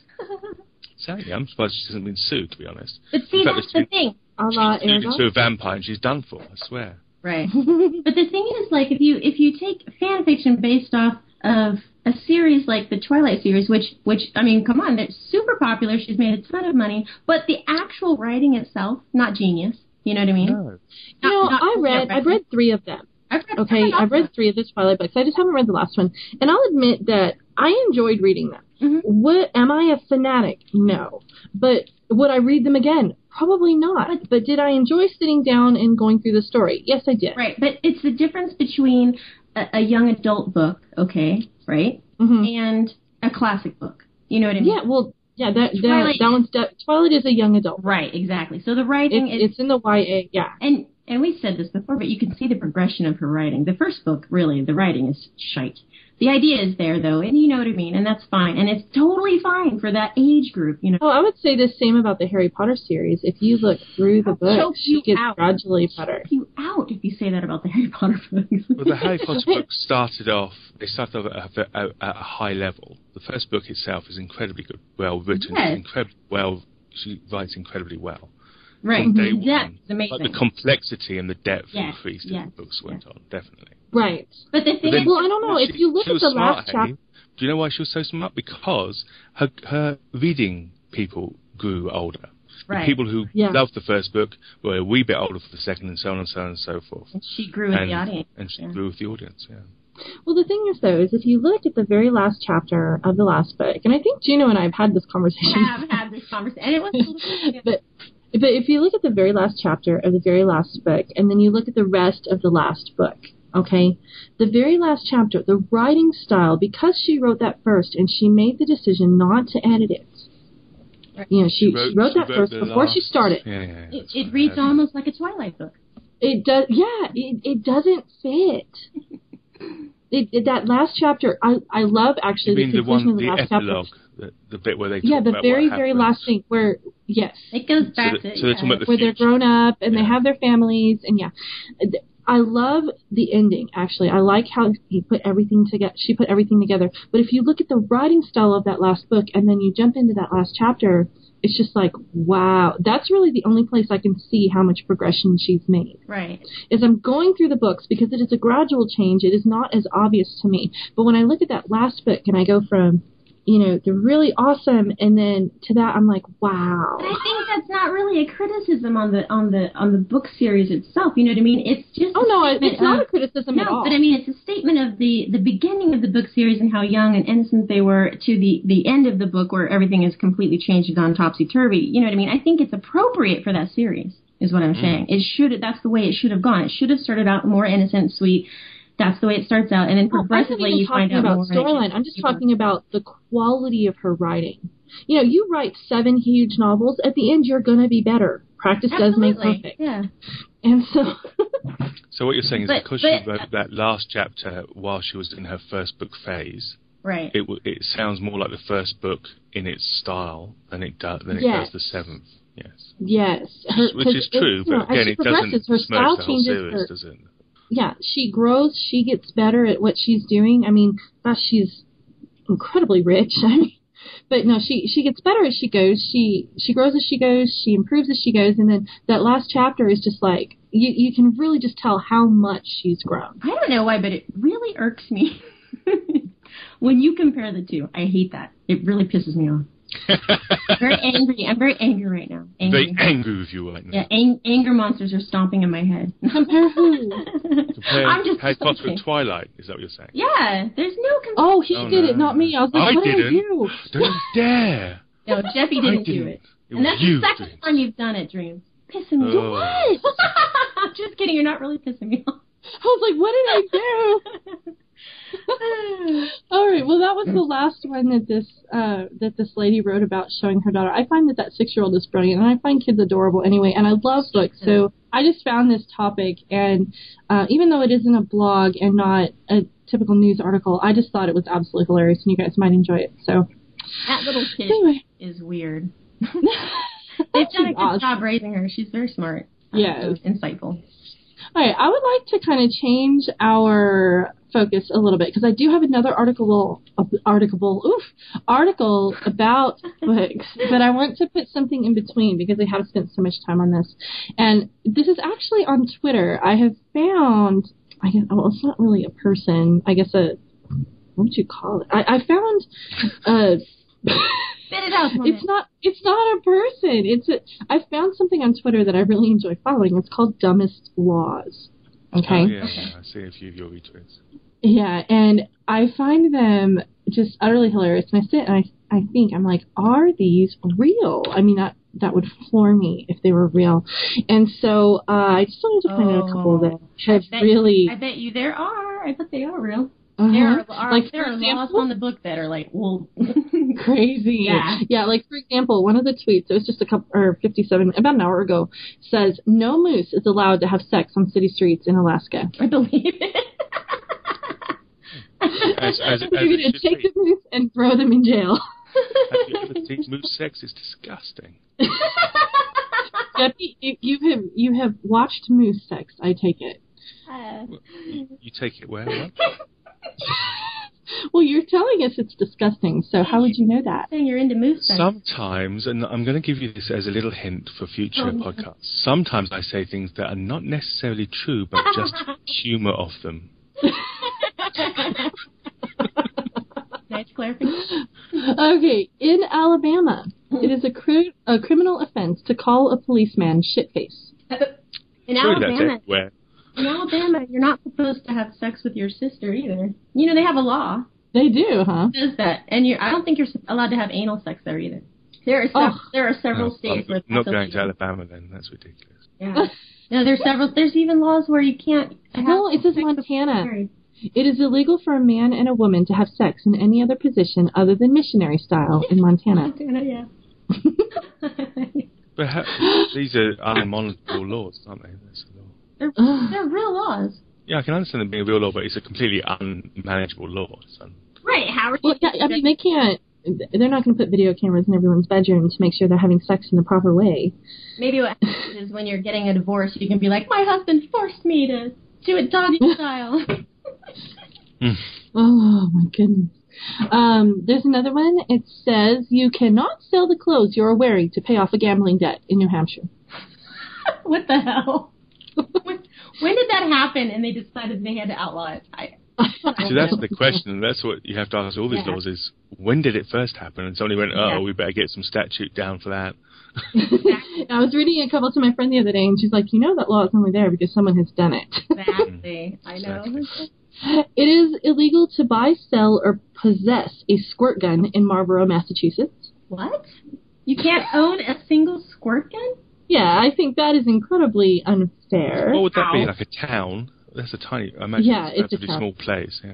Oh, I don't know. Again, something's happened. Somebody's filled it up with acid or something, and they've gone and taken something in the eye, or... Something's happened that's gone, Some judge's daughter got squirted in the eye or something. Exactly. Something like that. Yeah. There's one, chasing fish in a city park is against the law in New Orleans, Louisiana. Chasing fish? Yes, chasing fish. In Utah, this one is... In Utah, a husband is responsible for every criminal act committed by his wife while she is in his presence. Wow. Yeah, that's fair enough. Why did they come You think so? I wonder why they came up with that law, though. Like, did a wife just go bonkers in the grocery store or something, and the husband just, walked out and left her there, and they're like, no. No, get back here, mister. You deal with In South Dakota, it's illegal to lie down and fall asleep in a cheese factory. Specifically. Very sensible laws. Specifically a cheese factory. You can do it in a ham factory, that's fine. But not in a cheese factory. You're going to mess up the cheese, and that's going to piss everybody off. Or you'll smell like cheese. Right? I bet you it was because some worker fell asleep and ruined some cheese. I don't know. Or got an arm cut off or something. That's Slaughterhouse 5. I think I've just upset Ben too much. He's sort of stopped talking to me. Oh, no. He's had it. What did you do? He was talking to me about how he his main way of making gold in WoW is to buy stuff off the auction house that's selling cheap and sell it higher. He flips stuff on the auction house. That's his main way of making gold. But the other day, due to I think an accident with the mobile auction house, he sold a relatively expensive pet for 40 silver, a white kitten. Oh no! Alliance white kitten. And so he said I made a lot of money flipping items, buying people who sell things stupidly cheap, and I said like white kittens, and he stopped talking to me since then. Probably a sore subject there. It's a very sore subject, yeah. Must have been an accident. Okay, in Dakota, South Dakota, sorry, there's not just Dakota. Wait, no, wrong one. Sorry. In Indiana, it is illegal to make a monkey smoke a cigarette.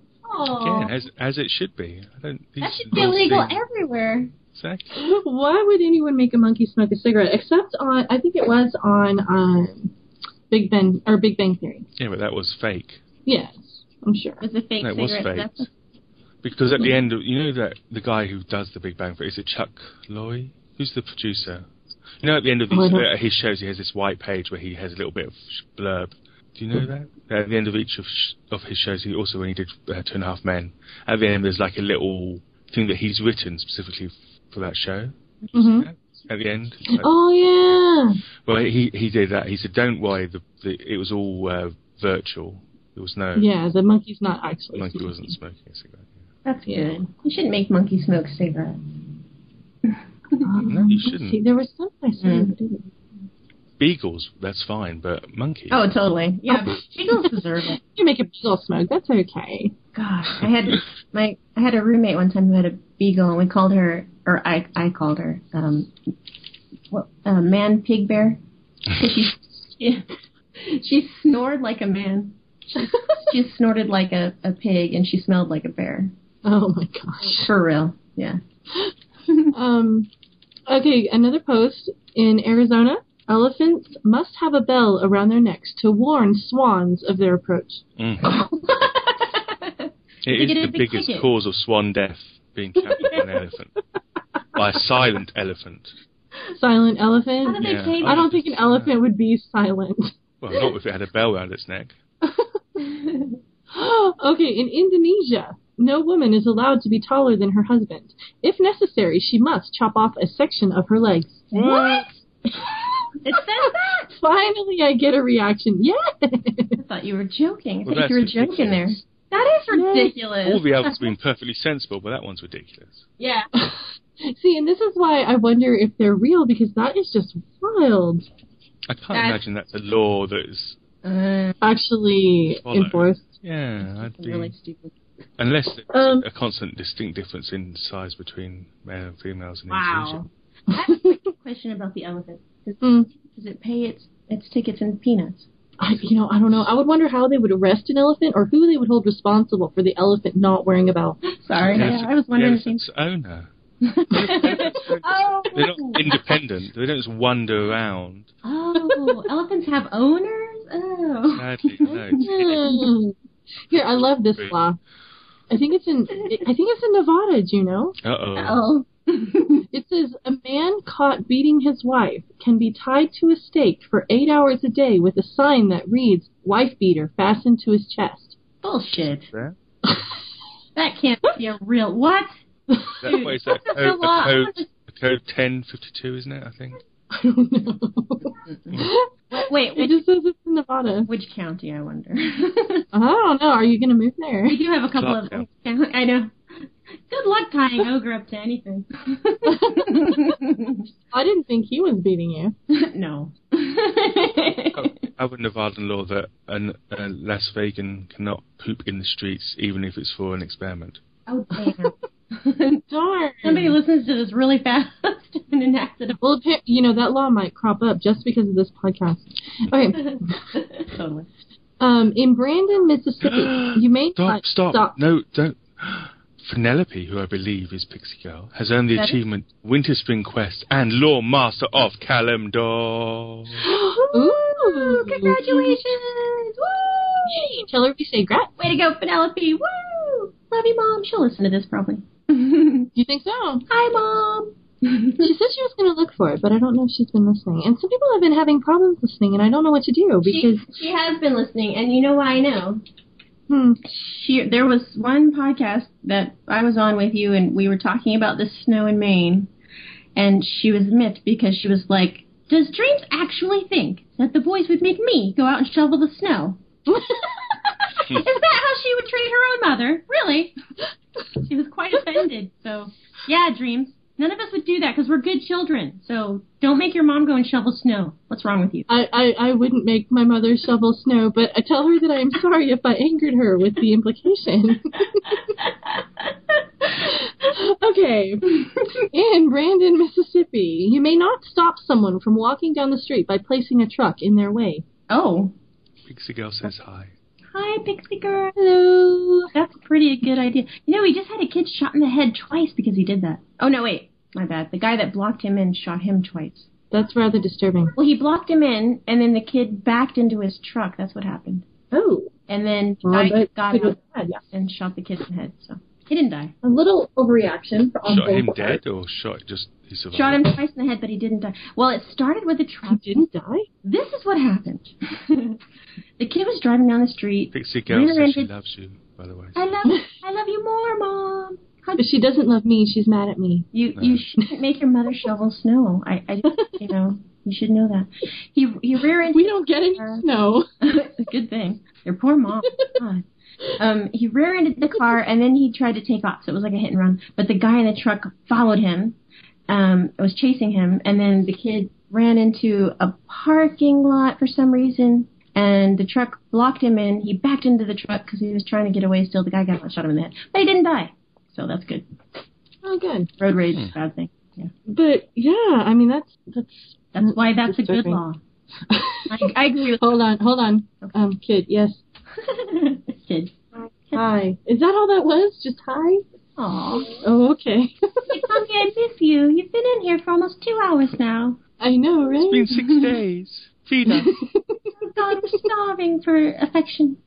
Okay. In Ireland, and actually this both amuses me, but I can kind of see it, but I don't know why it's a law. I would think it would be like a superstition. Okay.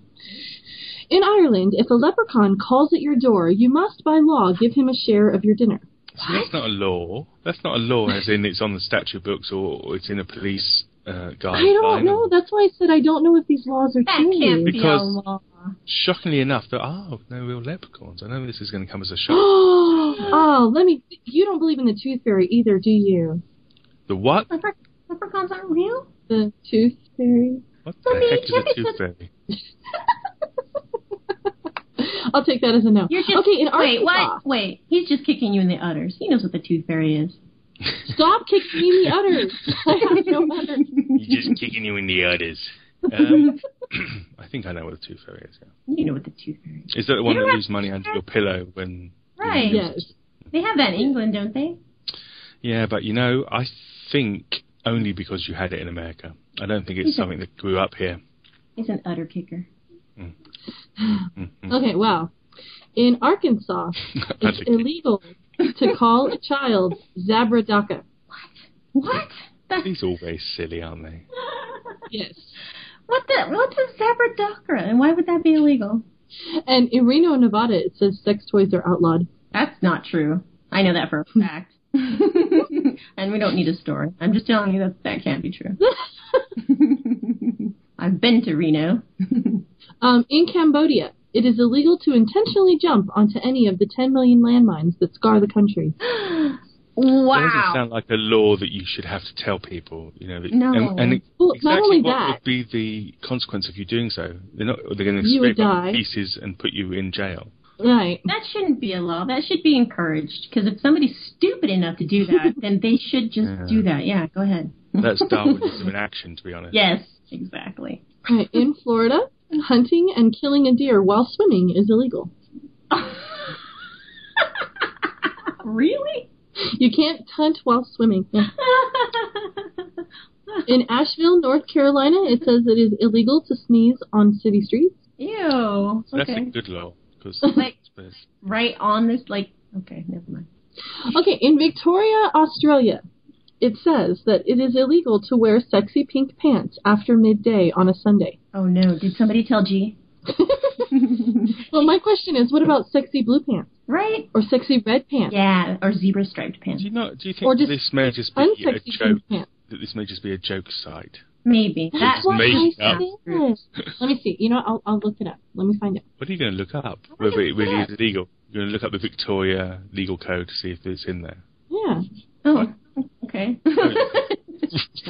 Like, well, yes, I am. But yes, that's exactly what I'm doing. I'm doing it right now. Hold on, give me a second. Just a kitty squishing minute. I'll find that for you. Hello, Victoria Police Station? Is this really at all? It is. All right. Okay, it says about Victoria, statravel.co.uk, Victoria Experiences. I used to go work VA Travel when I was a student. Really? Travel Association, yes. That's cool. Okay, 3 random laws from Victoria. 1, it is illegal to wear sexy pink pants after midday on Sunday. This is on a travel website. Really? This is the trouble with the internet and its self-reliance on itself, is that they probably got that from that stupid site you just got it from. Right. I don't know, and then it says only licensed electricians may change a light bulb. What? Oh, that's okay. That's ridiculous. The 3rd law, you must have a neck-to-knee swimsuit in order to swim at Brighton Beach. Let me see. A neck-to-knee swimsuit in order to swim? Stupidlaws.net also has that law. The World's Strangest Laws also has that law. Wow. Are there any dumb laws in Australia? Yahoo Answers also has that law. Stupid Laws and Dumb Policy from... Yeah. I'm finding it. She's like a personal crusade. She's like, how dare you doubt the veracity. Wait, we know that person. Wait, we knew this person. They just retweeted it. And other stupid laws. Yeah, it's all over the place. Wow. Yes. What if it's under one of the 10 weirdest laws in the world on www.studytemple.com. But what if they're black with pink polka dots? Does that count? I don't know. They would have pink. But they're not just pink. True. So who the hell is wearing... I doubted that. Well, see, at www.studytemple.com, it's number... Hold on. I'll find it. It is number... She'll find it. I will. If it number 10. You all, I'll find it. It is number 10. Number 1 is in France. It is forbidden to call a pig Napoleon. Which is funny. Number 2. Wait. That's funny. Is Napoleon one of the pigs in Animal Farm, or was it the horse? The horse Napoleon. This is in Ohio. Is it against state law to get a fish drunk? And it says number 3 in the UK, a pregnant woman can legally relieve herself anywhere she wants, even in a policeman's helmet. Yeah, what? Huh? That is a true law, because a couple of times when I've been caught short, I've pretended to be a pregnant woman. And specifically looked for a policeman's helmet to do it. Was it when your head was shaved or when you had hair? It's when I was so young that I did not have hair at all. Gotcha. How do you get his helmet off of his head? You say, I say, Mr. Policeman, I need to pee, and I am pregnant. Please, pass me your helmet. And he goes, evening all, madam. There you go. And he passes the helmet, and away you go. And you hand it back to him and say, what do you do with that, young man? And you toddle off. That's how it works. That's it. I'm moving to England. That's awesome. Just so you can get pregnant and pee in a man's helmet? No, just because they allow that to happen. That's awesome. Oh, okay. Number 4 says, in Vermont, women must obtain written permission from their husbands to wear false teeth. There's so many places you could go with that one that I'm not even... Here's another one in England. Right? He's like, no. It says, in England, all men over the age of 14 must carry out 2 hours of longbow practice a day. Did you do your longbow practice today, Jeffy? I did 4 hours yesterday so that I could have today off. No, it doesn't work like that. You know, that is actually the reason. See, some of these laws are laws that were very valid in the times that they were set for, which obviously medieval times when the longbow. And people just have never changed them. And they never got rid of them, yeah. So. Right, yeah, exactly. Wow, that's funny that was an actual law, though. Hey, I was curious too, and I just hadn't looked it up. Anyway, that is on Twitter. It's just the @ symbol and then dumbest laws, and I find it amusing. It may or may not be true, but I find it amusing. I have another article. Hold on. Wait, what was that Nevada one again? I can tie Ogre to a stake if I get him to hit me. Was that it? Yes, and he can have white beater on the shirt for 8 hours a day. Oh, that's so cool. Wait till I tell him. Oh, he'll be thrilled. Yeah, he's gonna love me. I'll be like, anyway, you can't beat me because I could tie you to a stake for 8 hours. Yep. Okay. We'll go back to books. This one. I don't know what I think of this really. When I found this, in one way, I'm really upset that they're ruining the classics. Or, well, not ruining them, but changing them. And in another way, I admit that I would read the classics in zombie form, so I guess this wouldn't... Can you do that again? I like that. I want to sound clip. I want to sound just doing that. That's my complete annoyance noise. I want to use that in my podcast. He still talks if he's smiling. Okay, anyway, this one is from www.independent.co.uk. And apparently they're taking... We say co.uk. Co.uk? Okay. Yeah. Anyway, they're taking many of the classics, some of which we talked about earlier, and they're... zombifying. Giving them... No, these aren't the zombie ones. These are the erotica ones. What? What? They're taking the books and they're giving them erotic makeovers. Oh, see, I didn't have a problem with I don't have zombifying them, but you see, that's why I'm not sure what I think about this, because in a way I'm like, oh wait, did you ever read Bram Stoker's Dracula? No. Mm-hmm. That is one of the most incredibly boring books, I swear to God, if you've already watched the movie, right? Because none of the sexy erotic shit's actually in that book. No. So, I have to say, they actually made it better by doing it. So maybe it's not a bad thing after all. Well, and I don't know. One reason I like the classics so much as opposed to current stuff is I love that the sexual tension is there without sex. I love to watch the tension develop and to grow, and I don't know, putting the sex in there kind of takes away the tension because you're relieving the tension with the sex, and so I'm not sure what I think about that. But yeah, they're apparently taking several books and they are making them over, Pride and Prejudice being one of them. And that's probably the one I'm really the most irritated about because I love Pride and Prejudice. Mm. And I love Sense and Sensibility. And just they're doing Jane Eyre, Pride and Prejudice, and other classics. They should do Frankenstein. I'd read that. Right, Mary Shelley's Frankenstein all sexied up. Yeah, I could go for that. Yeah. They actually have some clips at the bottom that sort of describe the changes. And so I'd like to read one of them. I think I'll read the Pride and Prejudice one. It's it just gives a little excerpt of the revamp. And it says, the sexual tension between Mr. Darcy and Miss Elizabeth Bennet sizzles without any explicit suggestion in Austen's beloved classic. But imagine if... But imagine if, instead of showing her around the grounds at Pemberley, Darcy had brought Lizzie into his playroom. Okay, so that doesn't actually happen in the clandestine classic reworking, but it's still pretty steamy. Here's an excerpt. Darcy, don't touch me there. Hopefully it's not quite that cheesy. It says, Elizabeth trailed kisses along his throat and neck until she reached his earlobe and took it between her teeth. Whoa! Please take it, she whispered. I need it. I ache for it. See, it does grow cheesy there. Cheesy is, yeah. Yeah. Her words were met with only a grunt of approval by Darcy. He pulled back from her and checked her surroundings. Grunt. I take objection. Objection, you want. He pulled back from her and checked their surroundings, partly to assure that they were alone, but also to discover a hiding place for them that was away from the road. He took a hold of Elizabeth's hand and pulled her away from the lane to the trees beyond. They walked on for a short time until they came to a small clearing, and without another word, he pulled her to the ground, laying her down in the grass and covering her body with his.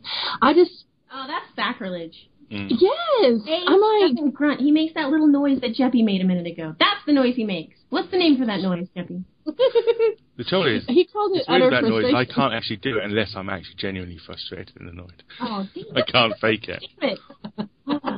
Now, I think I agree with you, because they're actually taking her words and totally I want to say a bad word right now. They're totally messing with those. I don't like that. Right, and the zombie ones, I mean, that they're meant to be... Right, silly. The zombies the zombie ones do not claim to be an improvement on the original novel. The zombie ones are zombies. Right. It's well, the difference is that these ones are the zombie ones are tongue in cheek, and these ones are tongue in ass. Well, that will show up. There's one of them that says they turn it into like S&M. Exactly. Oh my God. See, the trouble, of course, is that all these classic books are out of copyright. Right, and so people do what you want of them. That's why the zombie books and that have done. So they can take the entire story and do what they wish with it because there's no copyright law. Is it like 100 years or 120 years, something like that? It varies. 75 years after his death. Okay. It varies though, because sometimes they can move it on to a publisher, right? But they pick all those Jane Austens and all that lot are out of copyright now. Wow. Really, and I admit that I kind of like the zombie stuff. The zombie sex. Zombie sex? Is that what you said? That was like a mixture of the zombie and the sex, wasn't it? The zombie sex. Oh dear, it's come off. Zombie stuff. It's stuck. Intended to be. How are we going to get it out? It's funny. The zombie stuff cracks me up. You're filthy, Jim. You're filthy. Is that me? Or... But, I mean, it says, we'll be bringing the classics to a new generation of readers, as well as to people who love classics, but would like to see what we have done with them. I mean, essentially what they're trying to say is that they're making them better, that they're bringing it to the new generation. But I'm sorry, the new generation does not have to be all about sex. In that article, it's that 50 Shades of Grey again causing all the trouble. Mm-hmm. Yeah, exactly. Mummy born. See, the thing is, some of those books, like how I said Bram Stoker's Dracula was boring, right? Mm-hmm. So they're saying, okay, that's probably the feedback that they get on a lot of these. I'm sorry, Pride and Prejudice, you know what I mean? It's not the most, according to today's standards, right? There aren't bombs going off and, people jumping through airplanes or whatnot. So kids these days are like, well, this is boring. So the thing, though, they're equating excitement in a book to sex. Right? It seems like they're like, okay, they're trying to turn everybody into romance novel readers. Yeah. Well, and it mentions on here, it says, we're not rewriting the classics. We're keeping the original prose and the author's voice. We're not changing any of that. I'm sorry, they are rewriting. That's what I don't like. Don't keep her words, her meaning, and then throw this smut in the middle of it. That doesn't make it sense. Because then you're making it sound like characters either, does it? It doesn't fit. No. The whole idea of the sexual tension between Darcy and Jane Bennet is the. It's because they couldn't do those. Right. They couldn't do those things. That's why you have the tension. Right. Well, one of the ones you guys talked about earlier, which is Wuthering Heights, which of course you guys told me about it. It says in Wuthering Heights, heroine Catherine Earnshaw enjoys. They're gonna smut up Wuthering Heights. Oh, they already did. It's already out. Hideous. It says she enjoys bondage sessions with Heathcliff while the sleuth Sherlock Holmes has a sexual relationship with his sidekick Dr. Watson in the new ebook. Wait, who enjoyed the bondage? Catherine and Heathcliff do the bondage thing. Catherine would what? Oh. If they were going to say that what was the name of the girl he married? The poor pitiful creature. Oh, I can't remember. If they were going to say that one, I could kind of see that actually. But not. And then Holmes and Watson. Yeah. I know in the new television series they have a female Watson, and of course in the older series there's a male Watson. But yeah, I don't see Sherlock Holmes having sex with Dr. Watson. It's not female or male. Yeah, Watson is not female in the TV series. In a new, no, there's a series that's just barely starting, like in the next month or so, where the series or where the Watson is female. Yeah, that doesn't seem right. Oh, seems weird. But, I mean, female or male Watson, I don't see that happening. Mm-hmm. It's just, these do not pique my curiosity. They actually kind of irk me. Yeah, I don't like that. Yeah, I'm irked. Mm-hmm. It says, we want to enhance the novels by adding the missing scenes for readers to enjoy. They're missing for a reason. They're not even missing. They're not there. Right. They're not supposed to be there. Right. If it was one of those things where in the book, like, they fade away to the fireplace, right, and then they just don't tell you what happens, then I could see it. then you're exposed. But no, these are just tension that they're actually. Right. I don't think they should release that tension. The tension is part of the book. Right. You're not going to have it. If you're actually doing it, then you're not going to have the tension like that. Exactly. That's what causes it to be a good book. What the hell? Yeah. I think we've decided that as a team that we're completely irked by the whole thing. Okay. Yes. That's good because but I was like, but I like the zombie idea, and so I didn't know why it irked me so much. But the zombie doesn't claim that they're trying to keep the feeling of the book. The zombie, they're turning it into a zombie book. It's just right. Fun. Yes, it is fun. It's very fun. It's fun. And it's funny, and yeah, it's humorous. They're ruining the book. I'm sorry. Yeah, if Kathy and Heathcliff have some kind of weird bondage thing going on, you've just ruined that book. That book is ruined now because that's never going to happen in the book. And it's the whole point. I mean, it really just smashes the book down the middle because it does. It totally does. And Pride and Prejudice, Jesus Christ, what? she would never. No. That's kind of the point. Like, if you do that, you're destroying those characters' integrity completely. Yes. You've just destroyed it. Okay, good. I'm glad you agree. Okay, hold on a second. Your mum is on a roll. She's just done Darkshire as well. Before that, she's Mulgore. I have one more story left, and that's it. Okay. So, and this is actually a longer record than... This is actually over 2 hours of solid show. We haven't had much break. It's been very fluid. This is 2 hours of solid show. It's because we're talking about books. Well, and it's also, too, I've gotten to the point where I pull up the things differently, so I'm not having to take 10 minutes between each thing to bring it up. Well, I guess it's okay. It's your 10th episode, so... I know, so it's really cool. Yeah. Yeah. All right. So this story is one that my husband actually sent me, I think, over a month ago. Yeah, it was published on May 27th. And I just found it so cool that I actually set it aside and saved this link. And I said, you know what, I'm going to use that one on my 10th episode. So that's where we are now. It's from foxnews.com. And it actually was aired on television, so I don't know, Gina, if you may have seen it. But it was on Fox? Yeah, just because it was on Fox doesn't mean it wasn't on anything else. This just happens to be where I got the link from. Anyway, it's a boy finds a decades-old photo of a dead uncle inside a camera at a yard sale. And so I did see. I think I saw at least saw the caption for that on the internet somewhere. And so what happened was this little boy, 13, saw an old Polaroid camera at a garage sale, and he thought it looked like fun, so he bought it. But inside, there was a picture that was stuck in there. And they got it out, and it was a photograph of an uncle that he had never met. So how did he know that it was... I was going to read this article and then ran out of time. I remember that. So how did he figure out that it was an uncle? His grandmother. Wow. When he opened the camera, there was a photograph inside, and he showed his grandmother, who was shocked to see her son, Scott, who died 23 years earlier in a car accident. How freaky is that? That is freaky, yeah. Isn't that weird? That is freaky. It says the photo showed Scott with his high school girlfriend about 10 years before he died.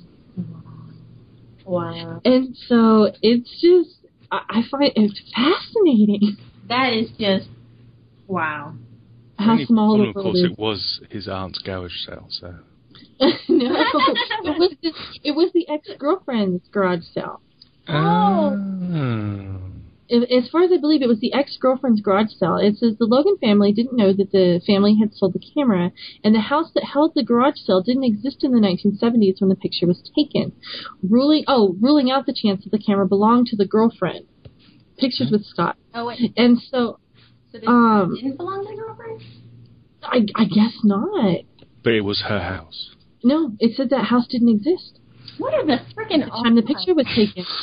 And so it says the family is happy to accept the random nature of the find, with another of Scott's brothers, Jeff, saying, when you get something like that, that's almost like a sign telling us, hey, everything's all right, I'm still here. They kind of took it as a sign like he's reaching out and still watching over them. But, I mean, isn't that weird? They have no idea. That's crazy. That's awesome. I mean, the first thing I would think is that it belonged to the girlfriend, but it didn't, apparently. What are the odds? And it's like you're in the teeniest little town ever. What are the chances of that happening? That's pretty awesome. That is cool. And it's Wichita. That's not a small town, is it? No, Wichita's not a small town at all. Mm-mm. That's big. It's large. It's big. That's a large. Right. So, yeah, I thought, my husband told me that a long time, like I said, several weeks ago, and I was like, oh my gosh, that is so cool. That is very, that's very neat. I like those sort of random occurrence stories they call. Mm-hmm. I'll tell you a random occurrence story. Okay. I was flying to Israel. I was probably about 18. And I was sat next to a guy. I had to fly. We were talking about it earlier. The STA travel company I used, they find the cheapest flight. So the cheapest flight was on El Al, which is the Israeli airline. So I was flying to Israel, and I was sat next to this guy. So it's not like an owl in Harry Potter. No, L-L-E-L-A-L, not El Al. Oh, darn! It's a shame. I thought it was funny. And I was sat next to this guy, and not being Jewish, there was a few things I didn't really understand on the menu. It was like, and this may sound strange to Americans because I think it's quite a common thing, bagel and lox. I didn't understand what that was. So I asked the guy next to me, I said, do you know what this is? And he goes, oh yeah, it's salmon or whatever. And we started talking, and he said, where am I from? I said, I'm from London, and this and that. And the next thing I know, I used to live in a place called Nordgrove Park. Actually, my dad was a landscape gardener, and he actually we lived in the park because he did the gardening in the park. Oh, wow. And in the park, as well as in the park, there's a huge place called the Mansion, a big white house, big mansion. Mm-hmm. And it turned out that this guy had grown up there, because in the early 50s, it had been an orphanage. And so he had grown up. I was sat next to him on this plane, completely random journey, he was, this is like a tiny. Wow. He had grown up at a place that your dad. Wow, that is cool. Yeah, that is really neat. But it's funny because it was like, so where do you live? Oh, London, and then narrowed down South London, Norwood, Nordgrove Park. Yes, no, suddenly he describes the building. I'm like, whoa. That is cool. That is trippy. That's awesome. So you lived there when you were little? Yeah, first sort of. That is so cool. You lived in a park that had that big build. That would be so magical. What a cool place to grow up. I mean, you could wander around and explore and everything, right? Yeah. Ah, that's brilliant. I love that. Very cool. Yeah, but what are the odds, though? All those years later, and he was in the orphanage there. That is just... He'd grown up that is cool. The Mansion orphanage, yeah. That is so cool. Wow. Love it. Okay, well, I think that we'll have to conclude our 10th episode. We've been going for quite a while, and I'm sure both of you have things you need to be doing other than filling up content on my podcast. So I think to let my puppies out. Chunk of steady on, Gina. Sorry. What were you saying about a chunk of? I think we've done chunk content. I think we've done pretty well. Yeah, I think so. Yeah, this is, I think, one of the smoothest recordings I've had. It's just there's like no dead air except when I pause and can't get whatever it is out of my mouth. And so, no, this has been great, and I thank you two so much for joining me. I am working on I was working on the intro before I started. Somebody tells me I need an outro too because it's very abrupt when we stop. And I'm not sure what I'm going to do for that yet, but I'm thinking. So hopefully by the time I put this out, I will have the intro done. And so I'll have it it's going to be a bunch of people put together saying that, oh my goodness, not another podcast. And so the people listening to this at the end of the podcast hopefully would have already heard it at the beginning of the podcast. The cool thing about this intro is that I can change it. And so if more people would like to send in recordings of themselves saying, oh my goodness, not another podcast, they are welcome to do so. And I would be glad to hear them. And I would love to hear them and love to add them into what we have. And so I actually know who the guests are going to be for the next episode. So I can mention them if we want to. The next episode, I should have Melindria and 42.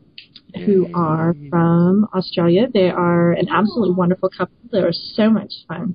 And I think that they are just going to be a blast on here. And the episode after that, I have another Australian. So, I've had a Sheo, and then I've had Jeppy, and then I've had all these We've had so many awesome accents in this podcast this past 4 episodes, or it'll be basically a whole month of episodes. I don't know what I'm going to do after that.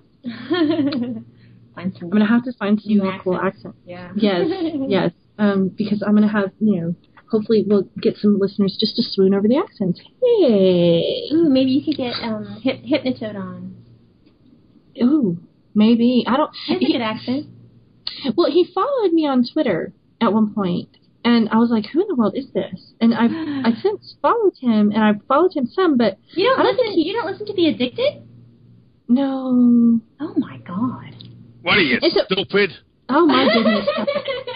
In fact, no, I'm not. And I'm not a cow either, and I have no udders. Thank you very much, Jeff. I thought everybody listened to The Addicted with Cypher and Hypnotoad. Lately, I've had a hard time finding time to listen to any podcast. I've been so busy. And so, I could ask him, but he'd probably go, "Who in the hell are you?" So, he might know. You should ask him. You think? Got a good accent. Yeah, nice voice. He's my second favorite voice on the internet. Yeah, the first one is the one who's in the podcast with you today. Thank you for mentioning. Yeah. I like Hypnotoad's accent. I think it's far better than mine. No way. I mean, no offense to Hypnotoad, but Jeppy's Well, anyway, I'm flooding people with awesome accents, and so I will tweet Hypnotoad and tell him that you recommended him and see if he will come on with me. There you go. And that would be cool. And he might have to listen to a few episodes first, which, like I said, some people are having trouble, so I don't know. But, yeah. Okay. Sounds like a plan.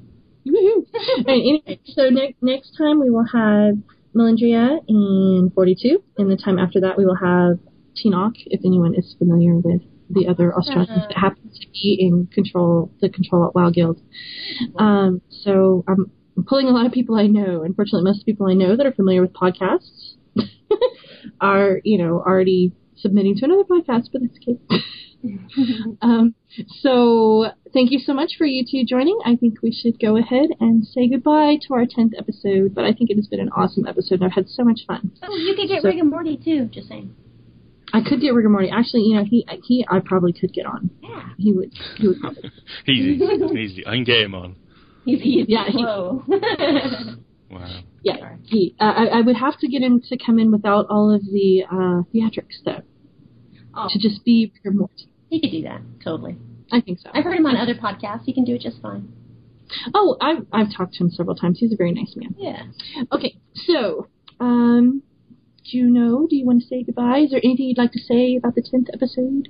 It was awesome getting to podcast with you two again. Thank you for having me on. And I love you. Do this more often. Do what?